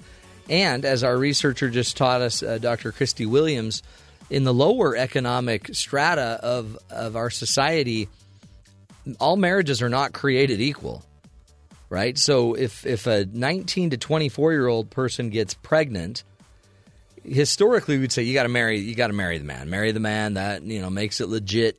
Now we've got a legitimate thing going on here. And then all of a sudden, we suppose that would then all of a sudden pull them out of the financial hole. And the problem is it's not the reality they're finding. They're finding that it doesn't necessarily increase or create long-term health for the mother with economic struggles. So it might be a myth to just automatically push marriage. Now, we should probably be pushing, well, let's not get pregnant, right? That should be pushed. But again, because of whatever reasons and accidents or, things happen that all of a sudden you're pregnant, one of the things we probably ought to do is make sure we're evaluating each situation one-on-one. What is the educational and the mental and the intellectual abilities of the people involved that are going to be parenting? What are the financial implications? What is their earning ability? What educational level have they attained? What resources do they have available to them? These are all important parts of the decision. And there are people that would love to adopt if you want to give the child up. There are parents begging, praying, crying for opportunities to adopt. And so marriage may not always be the answer in those situations because, again, who is the father? What are the opportunities of the father being able to make it? What is the father's support level at getting out? So, it used to make more sense, and I think it used to make more sense as a solution because we were in a different culture. We were in a different environment where we could just say, you ought to stay married or you ought to get married if you get pregnant. And that made sense in smaller town, kind of Christian-supported cultures and environments because you had a tight-knit group maybe more around you. But in inner city, difficult, financially strained situations – it doesn't necessarily lead to health. And if it doesn't lead to health for the mother, it probably won't lead to health for the child. It might lead to abuse and other situations. So be careful when we think about our answers from 20, 30 years ago being the only answer today. There are more options and more choices that are healthy that, again, there are people that would love to raise your child in a marriage. If that has to happen as well. So let me give you some other things we want to blow up, a few other myths about marriage that we want to support and blow up. Remember, I'm a relationship coach. I'm a marriage coach. I work with couples every day, thousands a year, teaching them how to strengthen their marriage. I'm not anti-marriage. I am a realist, though. And to think that it's the answer – sometimes it's not. I mean, sometimes the answer for everybody is not to go to college either. Sometimes the answer is to get to work, right? Sometimes the answer is, it needs to be customized to what you're going through. Another myth here, that your true love will automatically know what to say and do to make you happy. I'm going to go with no. I'm going to go with no on that because think about it. I don't even know what I truly want to be happy. So how on earth is my wife supposed to know that? We got to be real about what is a realistic thing that we could be doing and a realistic expectation in my relationship is the reality is if I want my wife to know something, I need to tell her. If I'm too afraid to tell her, then that's just not going to work. You need to go based on what we're communicating, what we're sharing with each other. Healthy marriages have the ability to share. Another interesting, myth is that having kids might bring couples closer together. But some of the latest research shows that having children actually increases or decreases marital satisfaction. But it increases family satisfaction. So as a family, you're getting healthier. You like what you're doing. Things are happening. Your family life's getting better because you're having these children. But a lot of times these children are going to take your time away from each other. So the only way to actually make a couple work better after having kids together is to work on it and to put your couple and your marriage relationship first. Thank you. You put it first, and then all of a sudden, bada boom, bada bing, whatever you're focusing on is going to grow. If you focus on your relationship, your marriage will get better with children. If you focus only on your children, your marriage will probably suffer. Let's do one more, and then we'll take a break. Differences in your marriage will ruin your marriage. Fact is, not true. Differences are actually essential to a healthy relationship. just like, potential infections and issues in our environment are better for your immunization, for your immunology, your ability for your immune system to be strengthened. You need a resistance, right? You need to have something fighting against you. The same is true in our marriages. Whenever somebody tells me, we never fight, I don't think, oh, they're healthy. I immediately think, well, how? Is it that you don't talk? Is it that you don't care? Is it that you have everything exactly in common? That usually doesn't happen. There's a point where somebody has a different opinion, but at some point, differences don't kill your marriage. Actually, differences give you opportunities to get stronger and better in your marriage. Thank you. And another myth that we've got to blow up. We'll take a break, come back, continue this coaching corner, give you a few more myths about marriage that we need to really focus and deal with. Stick with us, folks. Helping you love stronger. This is the Matt Townsend Show. We'll be right back.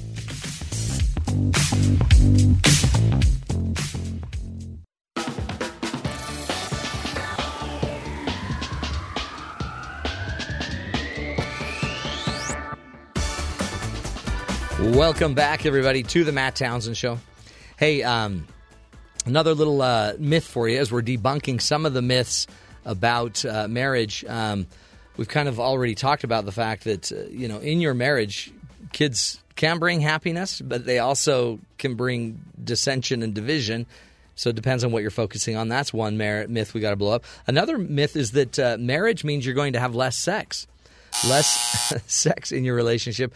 But according to researchers at the Kinsey Institute, they basically found that couples that were married are having more sex, and they're actually having better sex, as they would rate it, than those couples that are single. We kind of think that our single friends that are, engaging in sex are so much happier.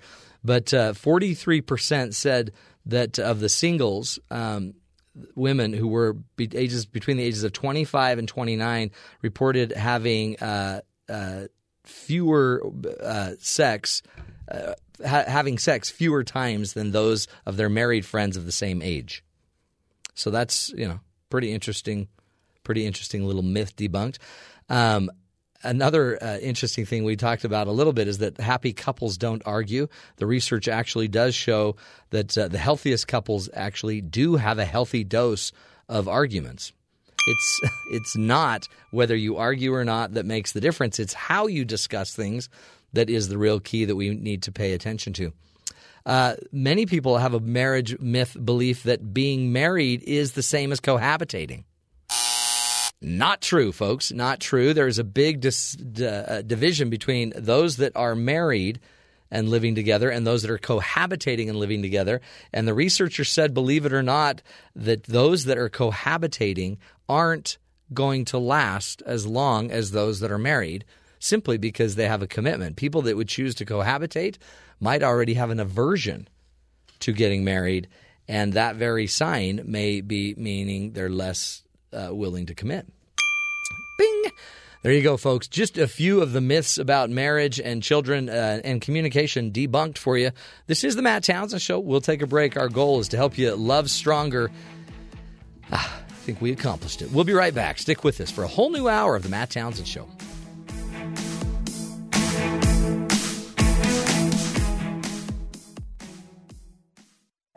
This is the Matt Townsend Show. Your guide on the side. Follow Dr. Matt on Twitter at Dr. Matt Show. Call the show at 1-855-CHAT-BYU. This is the Matt Townsend Show. Dr. Matt Townsend. Now on BYU Radio. BYU Radio. Good morning, friends. Welcome to the Matt Townsend Show. Dr. Matt here, your coach, your guide on the side. We do what we can on this show 3 hours a day to give you the information, the real solutions to your real-life problems. Today we'll be talking about online dating. Ugh, blasted. Computer dating. Is it something you're looking forward to? Or also, you may be noticing out there in single world that a lot of the people are struggling to actually even want a relationship. Are the people that I guess aren't married, are they becoming less and less likely to want and to dismiss a relationship? Interesting research we'll be discussing with Dr. Vanita Mehta in just a few moments. She'll be joining us to talk about, maybe we're not as attached as we used to be. And it's our parents to blame. You know how they are. Hey, we'll be getting into that in just a few minutes. But before we do that, I got to talk about this, some of the crazy stuff going on in the news. Batman, fantastic hero, saving a lot of lives. But Batman, a man dressed as Batman. Apparently it wasn't the actual Batman, but he did pull up in a Batmobile with a little friend named Robin. Interesting. Orange County, Florida deputies say someone dressed as Batman robbed a pair of dollar stores in East Orange County. They say the suspect walked into the dollar store around 8 p.m. He demanded cash, and the clerk, of course, complied. About 90 minutes later, that same thief, in his bat garb and tights, apparently, showed up at a Dollar General store across town and robbed that store. He's all over the place. The guy is moving from dollar store to dollar store. Now, why would you go after the dollar store? Maybe just he's going for cash. Possibly. He wanted small, unmarked bills. I mean, he's got that movie coming out where he's fighting Superman, so maybe that's where all the kryptonite is? Maybe? No? There are some weird things on those aisles at the dollar store. They have some interesting products. I did not see any kryptonite. There could be. I think he's just going for dollars. Okay. I didn't know that's where you buy them. Dollars at the dollar store? Mm-hmm. It would fit. Totally. Like your taser store will have tasers. Yeah. Why wouldn't the dollar store have dollars? Well, in fact, glad you brought up tasers. Oh, good. Because we're trying to get them in the dollar store. Oh. They're not biting. Is the price point too high? Can you adjust that? No, they just say it doesn't work with our people. And I'm like, are you kidding me? Nobody needs a taser more than somebody leaving a dollar store. You actually have, allegedly, dollars on you. Yeah. Well, you probably have fewer. Well. Because you just went to the store. Hey, question for you. You are a self-proclaimed... Careful. How do we say this? Lover of fictional superhero characters. Yes. That was a very, very... I like that. That was a good way to put that. You could have gone any direction. Yeah, you were a superhero. Many geek, of them derogatory. Yeah, no. But so if you were going to rob a bank, let's say, not a bank or a dollar store, an establishment of some kind, any type of establishment where they have dollars, what would you dress up? What character would you want to be? Well, do you want one that people recognize, or would I think that maybe I want to do one maybe lesser known that I could help to promote so that other people would experience? No, I wouldn't go for promotion. Just go which character is just naturally you, and that if you're going to don some tights, you would be totally fine donning tights in honor of this person. None, really. No, come on. No, you have to choose one. Do I? Yeah. I have to? Mm-hmm. It's a must.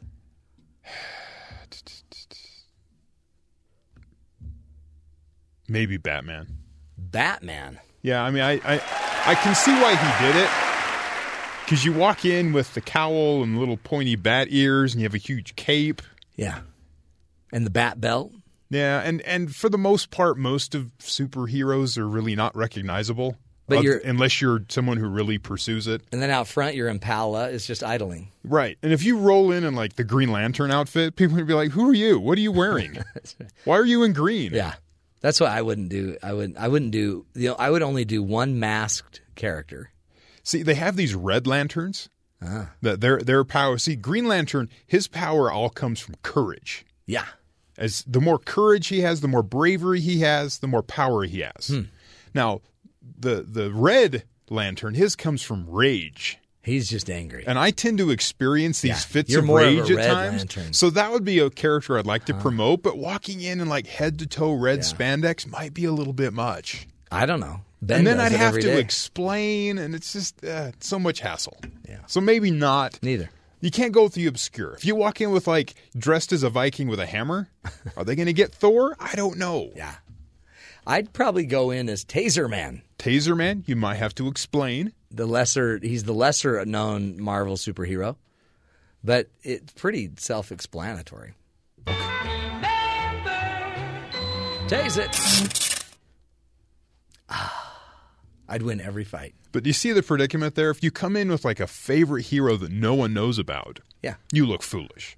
But if you walk in and you're Batman or Superman, it's like, well, everyone knows that. There's no originality there. Right. Yeah. Well, then you're just a wannabe. So I would say no superheroes. I'd go as the Lone Ranger because you're on a horse. Just walking. If I walked into a dollar store, well, not me. If I was on the back of a horse and we walked in. It's like an Old Spice commercial. To a dollar store. Tell me everybody wouldn't be like, wow, look at that guy. He's on a horse. Why is he wearing a mask? Wouldn't that be like the coolest way? It only covers his eyes. We can totally see his face. And you just walk up to the register and wait in line with your horse. I'm on the back of the horse and I'm like, this is a stick up. And because the Lone Ranger had silver bullets. He did. Yeah, that's what I'd do. Don't you think the ladies would be like, oh, no. Wow. I really don't. I think this is one of the dumb criminal situations. No. That you tend to try to talk about. No. This isn't a dumb criminal. You think that he has some intelligence there? Well, no, that guy, the Batman guy, is dumb. Because he went from one dollar store to another dollar store? 90 minutes later. Okay. You think by then the rest of the dollar stores might be on alert? Yeah. You think the general manager of the area of dollar stores would be like, watch out for a guy dressed like Batman. Batman's in the area. Lenny, yeah, he's here now. Who? The Batman guy. Give him everything he wants. There's also a man here on a horse. Then I would come in and save the day. Some more of maybe the combo superhero would be more interesting. Yeah.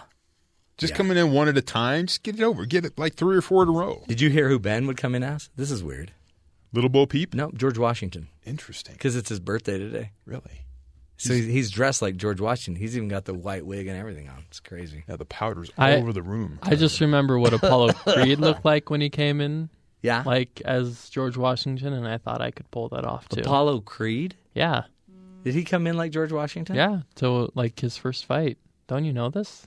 I don't remember that. And it was just so magnificent that I thought it'd be perfect for me.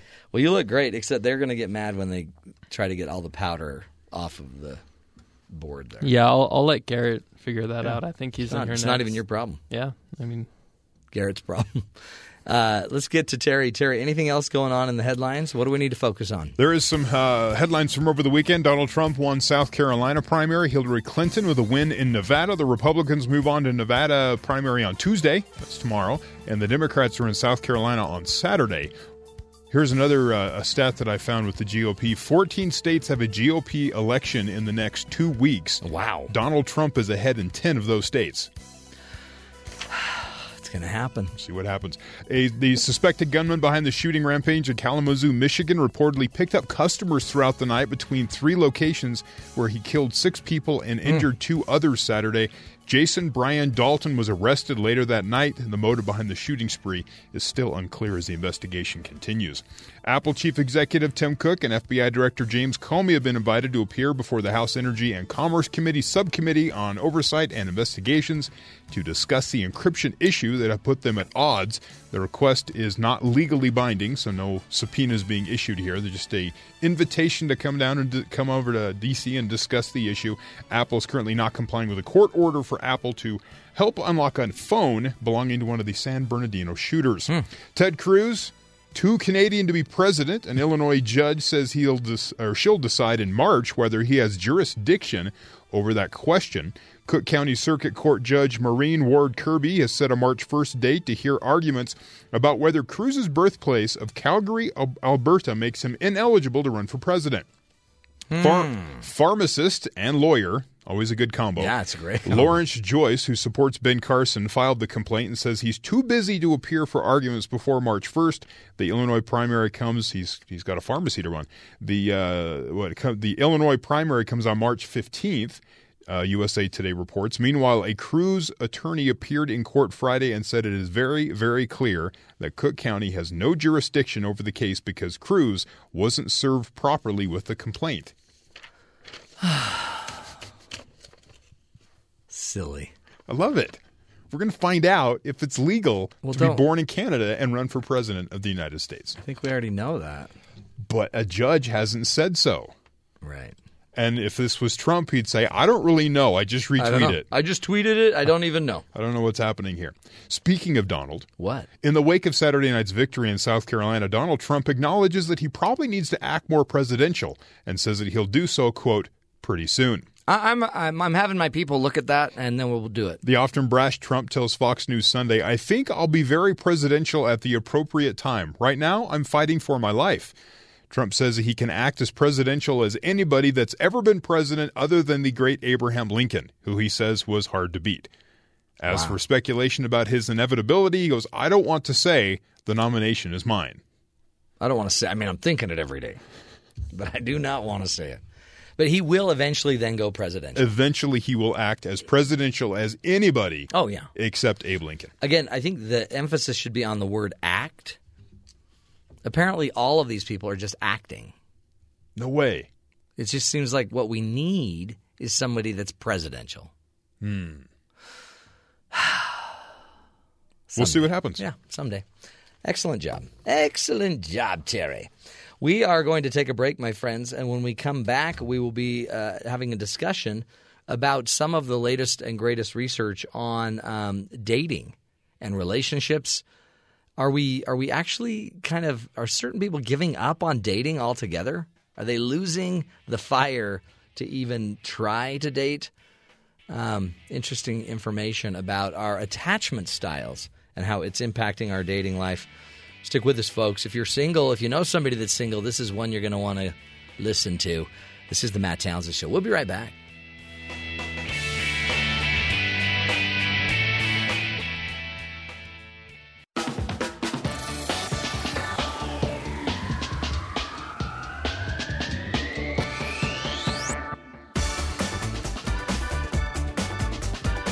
Welcome back, everybody, to the Matt Townsend Show. You know, there's a predicament in modern American life, and you might know it all too well. We need relationships to be happy, but we see other people in a less positive light than we used to. Research shows that while meaningful relationships totally benefit our lives, we're increasingly more dismissive of other people. Are we simply less invested in relationships than we used to be? Our next guest, Dr. Vinita Mehta, is a clinical psychologist from Washington, D.C., and she is here to talk to us today about an article that she wrote in Psychology Today, Have We Become Less Capable of Forming Relationships? Dr. Vinita Mehta, welcome back to the Matt Townsend Show. Well, thank you for having me again. You bet. See, you did such a great job, Doc, that we got to have you back. Hello. Well, thank you. Hi there. Good to have you. And talk to us about this phenomenon. We know we need relationships, right? We know we need to be closer to people, and yet it seems like we're becoming less, more dismissive, less inclined to lean toward other people. Yes, it's a really interesting study, very powerful also because of the sheer sample size. What the researchers did, this was a study led by Sarah Conrath, who I believe is at the University of Michigan still. And what she did was she did a roundup of the studies that were out there looking at whether something that we call attachment style has changed over almost 3 decades. And the sample was actually college students. And when they crunched the numbers, what they found is that there was a significant decline in secure relationships and a significant increase in insecure attachment styles. Oh, wow. And it's attachment. That's pretty remarkable. That it is remarkable, and that is this attachment style we've talked about before on the show in the past. About this is like one of the key, forces they're finding in our relationships that either has us kind of engaged and connected, wanting to be in the relationship, or maybe detached from the relationship, not interested. Exactly. And so the way that the model of attachment that she used was how we see ourselves and others. And secure, it's pretty much what you would expect. We see ourselves in a positive light. We see others in a positive light. But what she noted was, and she and her team, was that there was a rise in what's called dismissive attachment, which is to see oneself in a positive light, but to see others in a more negative light. And so then the question becomes, well, why would this attachment, this insecure attachment style, dismissive attachment, why would there be a rise in that particular kind of style? Talk about the rise. What were they seeing? I mean, was it a dramatic rise? Is it how big of an issue is this? Well, they said it would be considered statistically significant. And so, that in terms, if we look at it in terms of a statistical trend, then we can say, okay, that's something that's a big change. So there really is data now validating the fact that maybe these, and is it generational, or is it situational? Like, is it just anybody today up to the age of 65 on average, we're more dismissive of our relationships, or do we sense that it's kind of more of a millennial effect? Where do we see it happening? Well, that's a great question. So this sample was specifically college students. Okay. So what we're seeing is a change over time in college students. And the way that they interpreted their results, they looked at two major areas, and one was a change in change in family structure, noting that there's been a rise of divorce. Parents have less time and money to invest in their children. Grandparents do not live as closely by as they used to. They're not as integrated in the household. So really, the family unit is becoming is weakening and not really giving people that what we would call a secure base from which to form a positive sense of self and a positive outlook of who others are. That's interesting, and again, that it almost you can see it kind of in just the people I work with, even here at the university with our students that are, let's just get a lot of other things done before we worry about marrying or dating. Yes, and you can see that there's a less of, this dismissive type of attachment. And what's very interesting about it, too, and I see it, I see it, actually, I see more preoccupied people who see themselves in a negative light, and people who see others in a more negative light. Those are actually the people who tend to end up in therapy more than the people who are, say, dismissive, who see themselves in a more positive light. Right. But that said, that there is, so they're looking to, what's really interesting is if the dismissive attachment style tends to be a little bit what we would call colder, a little bit at a remove, somebody who can detach from a relationship very quickly.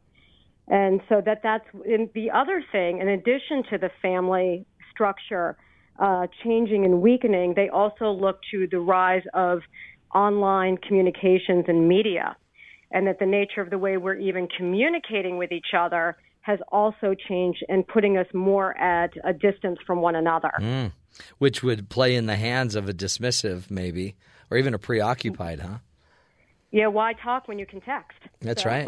That's right.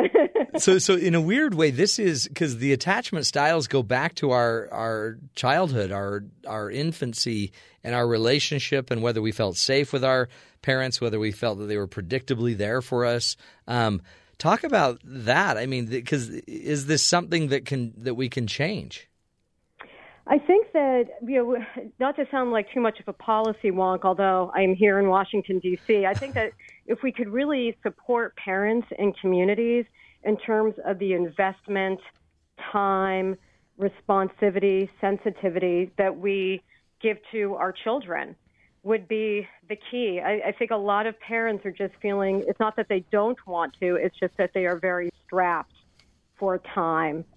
And that so that if we really want to change this systemically, we would need to give parents that kind of support. Right. That said, I think at the same time, if we are aware of what the conflict is, that we can begin to redirect our attention to investing more in our relationships and seeing them as really, the most important thing in life.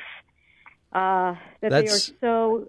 That they're as important as achievement, let's say. No, and that it really is. That's it almost would have to be kind of an intentional shift to the parents, but also to the policymakers, in businesses and creating more space and, be thinking that we can detach for a little bit from our work and go home and be parents instead of having to, be a permanent employee all the time on.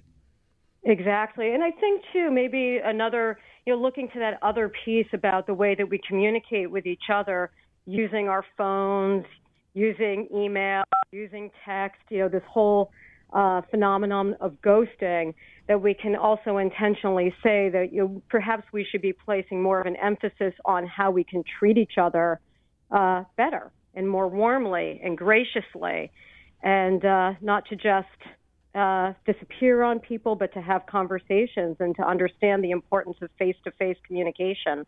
It's interesting too, because we don't know the long-term impact, do we, of all this technology? We kind of get a sense that it's not necessarily healthy, but maybe now we're starting to get the first batch of data. I would say, it would seem so, because when you think about, well, how long have we all had iPhones or smartphones, and and how is it that we're actually functioning now, and how it is that we experience our relationships now? This is a very, I wonder if this study is a larger signal of where we're headed. Well, maybe that's why we got to jump on it.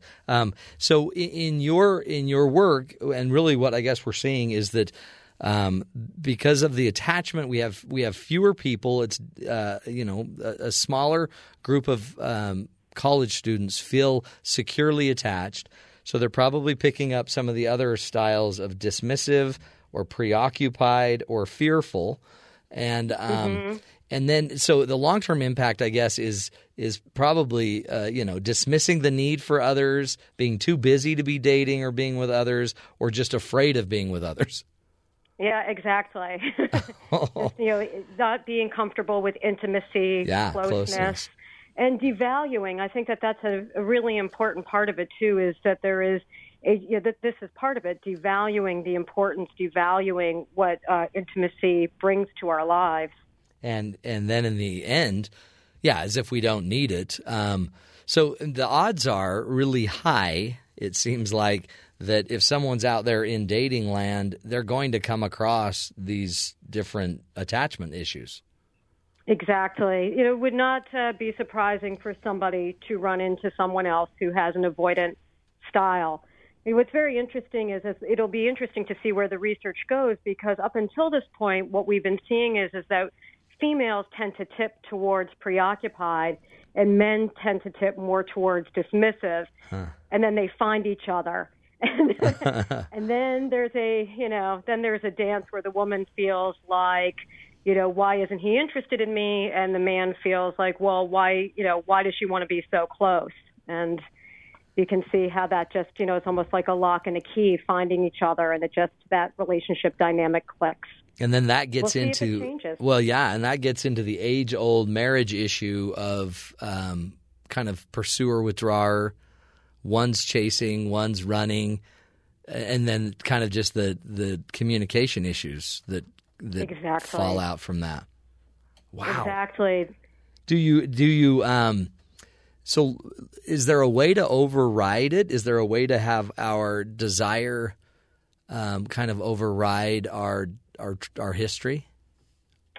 Well, I think that's a place for, obviously I think where therapy can help, and where I think intentionality and awareness can help, to take a look at, take a look at oneself and say, well, what kind of attachment style am I? And if you do fall into, say, insecure, which would be fearful, preoccupied, or dismissive, then to begin to take the steps to be able to change that. But I think also relationships don't happen just in a vacuum. We need to have real experiences with other people that will give us a new foundation, a new template of how it is we can be in relationships with other people. So you need to actually have positive experiences in order to build more positive experiences. Interesting, yeah. Which is hard if you're trying to avoid them. You're not getting out there and having the experiences you need. Exactly. Oh, wow. You know what? Let's do this. Let's take a break. We're speaking with Dr. Vinita Mehta. If you go to her website, vinitamehta.com, great resource, actually drvanitamehta.com. A great resource there as well, because you can go find all of her Psychology Today blogs and some of the great work she's doing. We'll take a break, come back, continue this discussion about our attachment styles and how they may be actually impacting our ability to form healthy relationships. Stick with us, folks. This is the Matt Townsend Show, hoping to help you love a lot stronger. We'll be right back.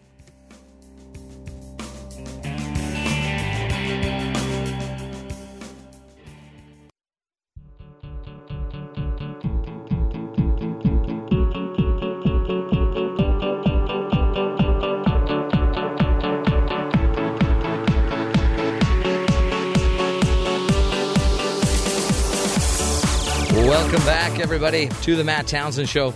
If you've noticed your college-age student or your college-age kids aren't necessarily that excited to get out into the dating world, well, it may be because they have an attachment style issue where they, according to the latest research, they may be taking on more of an insecure attachment, meaning they're maybe more dismissive, more preoccupied, more fearful of relationships, which has gone up to about 58% of the college-age students that were sampled. It's gone up from 1988. It was 51% today. In 2011, the research shows it went up to 58.38%. Which means you might have children that dismiss the relationship or really look at it as if it's, they devalue it. You don't even need a relationship. Or some are so preoccupied trying to get their career launched, their life started, or some are fearful.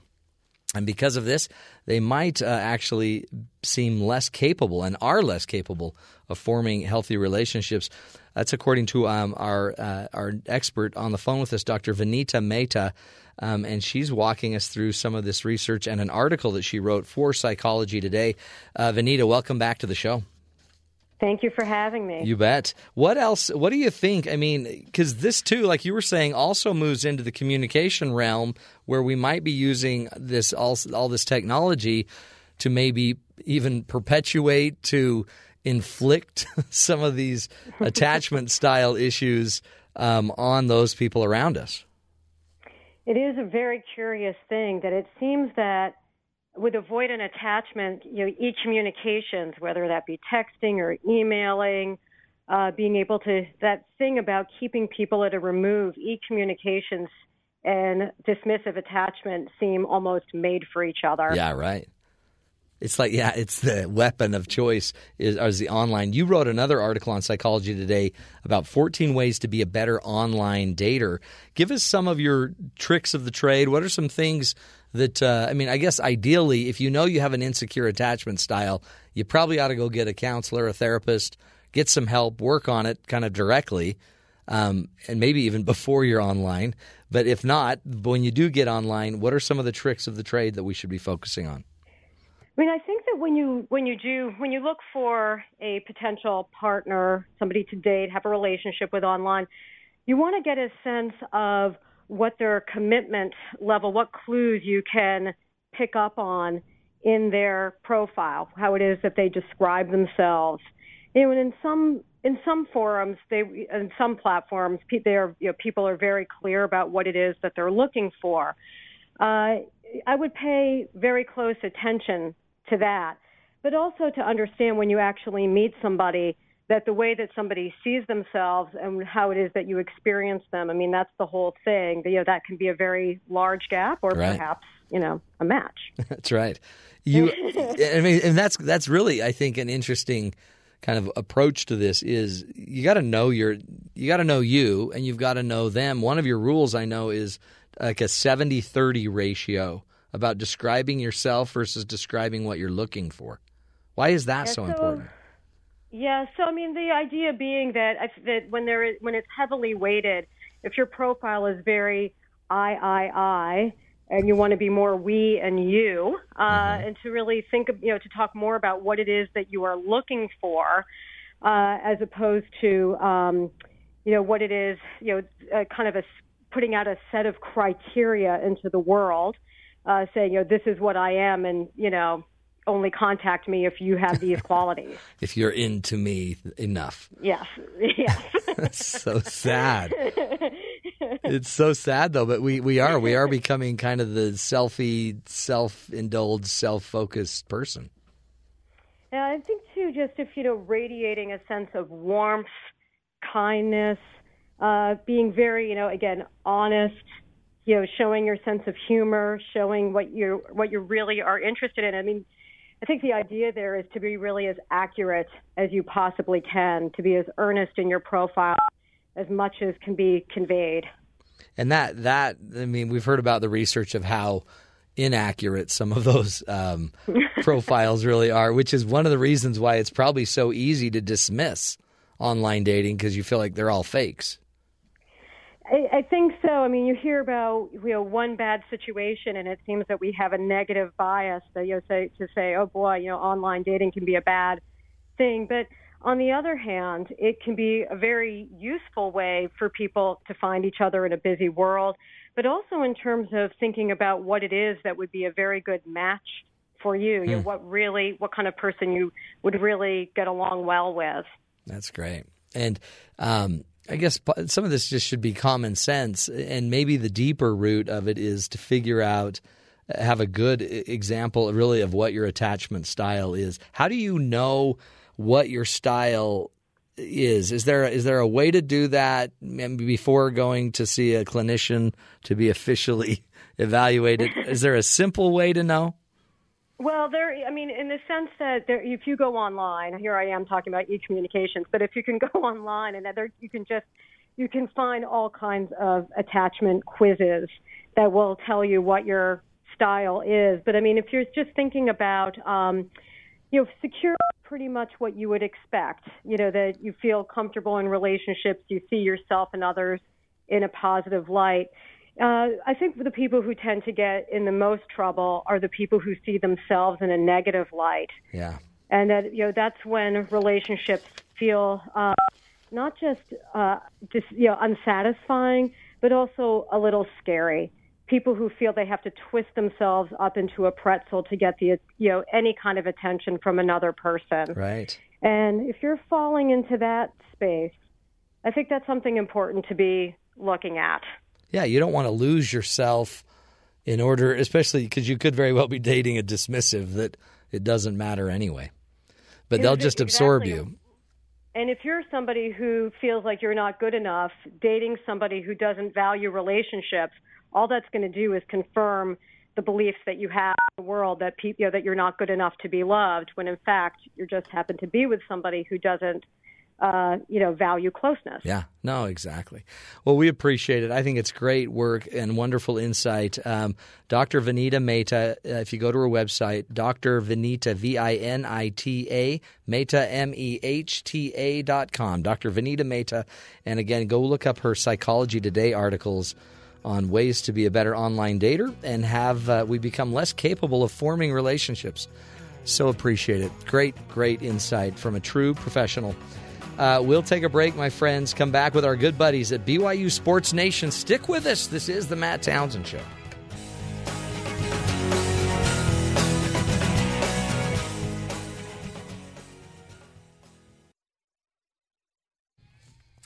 Welcome back, everybody, to the Matt Townsend Show. This is a little tribute music to our good buddies down at BYU Sports Nation. We'll find out why from our good buddies Spencer and Jerem. Hello, gentlemen. Hi, what's the music? We can't hear it. This is, you can't hear it? We'll pump it up now here. We can. Little Stevie Tyler. Draymond, yeah. Nice. And Steven Tyler. And this was a fan favorite of apparently Spencer. You wanted us to play a little Steven Tyler for you. Indeed it was. Why? And it is one of my favorites. Here's the funny thing. He was not the original voice of that song. He wasn't? No. Was Jerem? Jerem probably could pull it off. I was not born. He just did. I thought Jerem was one of the love children of Steven Tyler. I'm Liv Tyler's brother. Are you? You look just like Liv. I was also in Lord of the Rings. You know what? I could believe that you really are one of Steven's children. Massive talent. I don't know what to think of that. No, it's massive talent. Oh, is that where you're going? Yeah. Oh, nice. Yeah, and huge, high voice. He's 67. I know. I was just looking at that. He's lucky to be alive. He's 67. And the dude can still wail. Yeah. I think it was American Idol that really helped him. Oh, my goodness. Don't you think? Yeah, when he said, I saw Janis Joplin in concert when I was 16, I was like, whoa, What? dude, you are old. Oh, yeah. You're so old. He really, I mean, you think about it, he's been around a long time. Since before time itself. Since before time. He was a baby boomer. He is a baby boomer. He's been with Aerosmith since 1970. I was born in 69. I mean, that's old. That's older than my hips. Which, if you know my hips, they're very old. 67 years of age, born in 1948. That's amazing. But that, I mean, serious. He's still screaming. I mean, if that's what I mean, he's singing. Yeah. He's not just screaming. Form of He's singing. He's also singing. So, yes, I requested that because Jeremy and I saw him in concert. Did you now? Yes. Oh, you guys. You're two of the hippest, coolest people watching old people sing. Our inner circles were connected to invite us to an exclusive concert with Steven Tyler. Was it just the three of you? Hashtag Qualtrics. That's great. Getting a little help and support from Qualtrics.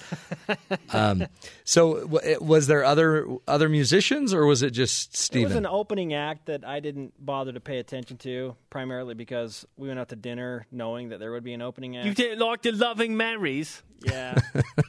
The band that he played with was really good, really talented. So the band that he played with opened up. Well, and what do you remember the name of that band? Was the it Loving Marys. Oh, that was Steven the Loving. Tyler They're and from the Nashville. Loving Marys. He was an opening act. Really talented country. That's great. group. Yeah. That's fantastic. Now I need Spencer. I need you to answer this. When Steven saw Jerem, was there a moment of awkward silence? Did their eyes widen up? I mean, what happened? There was a connection. Was there moment, an for obvious sure. moment? There was a connection. It was warmth. It was understanding. Did Jerem say, "Daddy"? No, he did not say that. Father. My little girl watches a show called Peppa Pig. Yeah. A bunch of English. Daddy. Yeah. So she says, "Daddy." I'm like, This is what? great. Your daughter's going to be bilingual. On holiday. Listen, I'm like, you mean on vacation? My 4.5-year-old is now comprehending that people in England speak a different way because we had to explain it to him because of that cartoon. Yeah. The school fete. What is the school fete? In England, it's called the school fete. It's the school fair. Oh. In America. Yeah. See, wow. So he's like, "Oh, I love this episode, the school fate." Like, huh? Well, fate. Let's talk about destiny and fate. Okay? My children learned about England through Shakespeare. And our children will learn through Peppa Pig. It's a different day. Hey, by the way, happy George Washington's birthday. Yeah, that's right. February 22nd. G-dub, man. Yeah. Don't you think? I mean, it's Number one of the greatest ever. Greatest of all time. It's also Be Humble Day. Be thou humble. Okay. Breaking into hymns. A first on the Matt Townsend Show. Jerem's singing Steven Tyler, and I'm singing hymns. Hey, you guys, you need to explain something to me. Okay. Apparently, something happened to BYU against San Diego. Largest victory over a Division I opponent in school history. Is Red Bull sponsoring BYU now? At home. Apparently. Yes, and they'll also start playing on Sundays. Don't go there. So apparently something kicked in. What was it? I think it's altitude. San Diego is an atrocious team on the road, and BYU played really well. It was an exact opposite of what happened on Thursday night when San Diego's coach called that game against BYU, which was a loss by 2 points, the best game they'd played all year. And it was a loss. Yeah. Unbelievable. But, looked great. Holy cow. And then, fantastic. Yeah, I mean... It just seems like there's a point you just got to quit beating down on them. Just got to quit. BYU beat San Diego by an average of 30 points last week. A 2-point win and a 58-point win. Unbelievable. Two completely different games. So I'm assuming you'll talk about that on your show. Yeah, and the fact that BYU could win the conference championship and be the number one seed in Vegas. Huh? What? Are you serious? So BYU needs to win both this week, Portland and a big game against Gonzaga. BYU did lose to Portland on the road, so that's not a pushover by any means. And then BYU needs St. Mary's to lose a game this week. Are you wearing... Oh, BYU is going to win the national championship. Oh! Maybe the West Coast Conference You're championship. not men's volleyball, the national championship. Okay. Yeah. You're not wearing your glasses, though, right? This is legit. No. This is the real deal. This is the real deal. Diddle. You got to get it right. Yeah. So it's a big week. Anson Winder will join us, break down the big week for BYU. Talk about really fast. You got to tell me about Jimmer. 10-day contract, New York Knicks, signed today. He could play tonight against the Raptors. He was killing it in the D-League. Is he going to be able to carry it over? That's the question of questions. Well, will he even play? Will he even play? Oh, that's true. Yeah. Bummer. So, and it's a 10-day contract, so they're not looking for him to come in and start, right? They just apparently need him to sit there. It's a 10-day contract. It's fill this roster spot. We'll maybe give you a couple minutes, see what happens. Okay. All right. Just so you know, they did call me about that, but I told them I'm not just going to go sit. True. So they said, okay. You're not a sitter. We'll call Jimmer. All right, guys. Sounds like you got a great show. And thank you for the hymn and the Steven Tyler Love Fest. You got it. You guys are the best. Janie's got a gun. Didn't make the movie soundtrack. Anyway, keep it up, boys. Go get ready for the big show. Go wax and get ready. Goodbye. Knock 'em dead. Good stuff. Always. Every day. We learn from them. And again, Ben, are you ready to sing something? Because we talk to them without even telling them what we're going to talk about. They both break into song. You sit here for 3 hours a day, and you never break into song. I'm still practicing. Yeah. I want it to be a wow song. Well, a wow performance. It's yeah. Let's just get back to the news here. If you want a wow performance, this woman showed up at her own funeral. Can you believe this story? An Australian woman visiting Burundi was kidnapped by hitman her husband had hired to kill her, and when they let her go, she decided to confront her husband at her own funeral.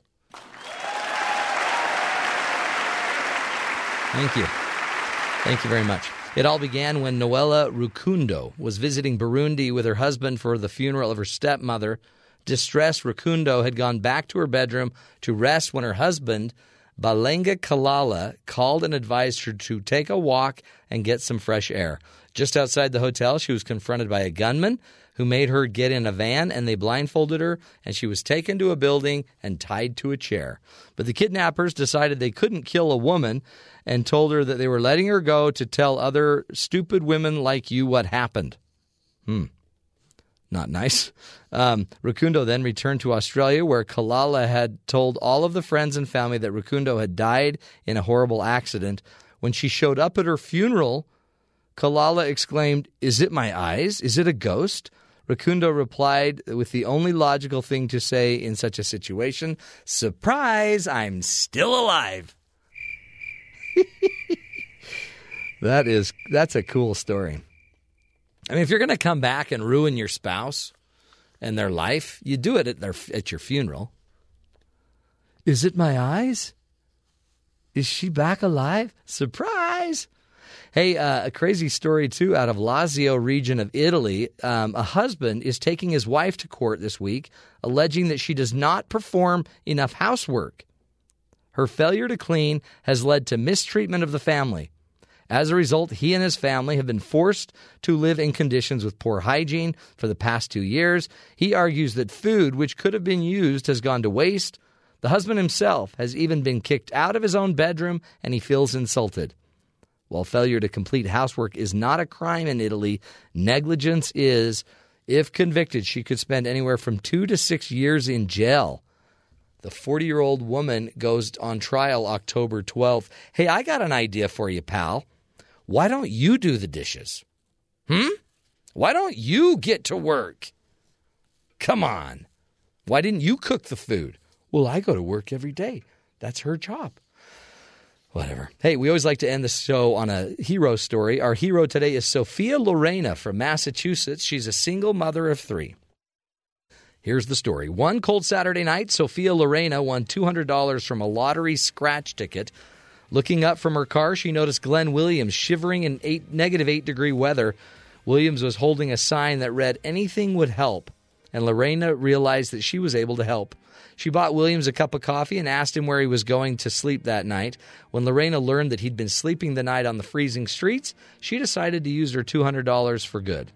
Lorena said it was at that moment that she knew she won the $200. She drove Williams to a nearby hotel and paid for a 2-night stay. Lorena even set up a GoFundMe for Williams and raised more than $2,000 in less than 24 hours. She helped raise even more money to get Williams another week's stay at the hotel, buying him time when she looks for more stable housing options.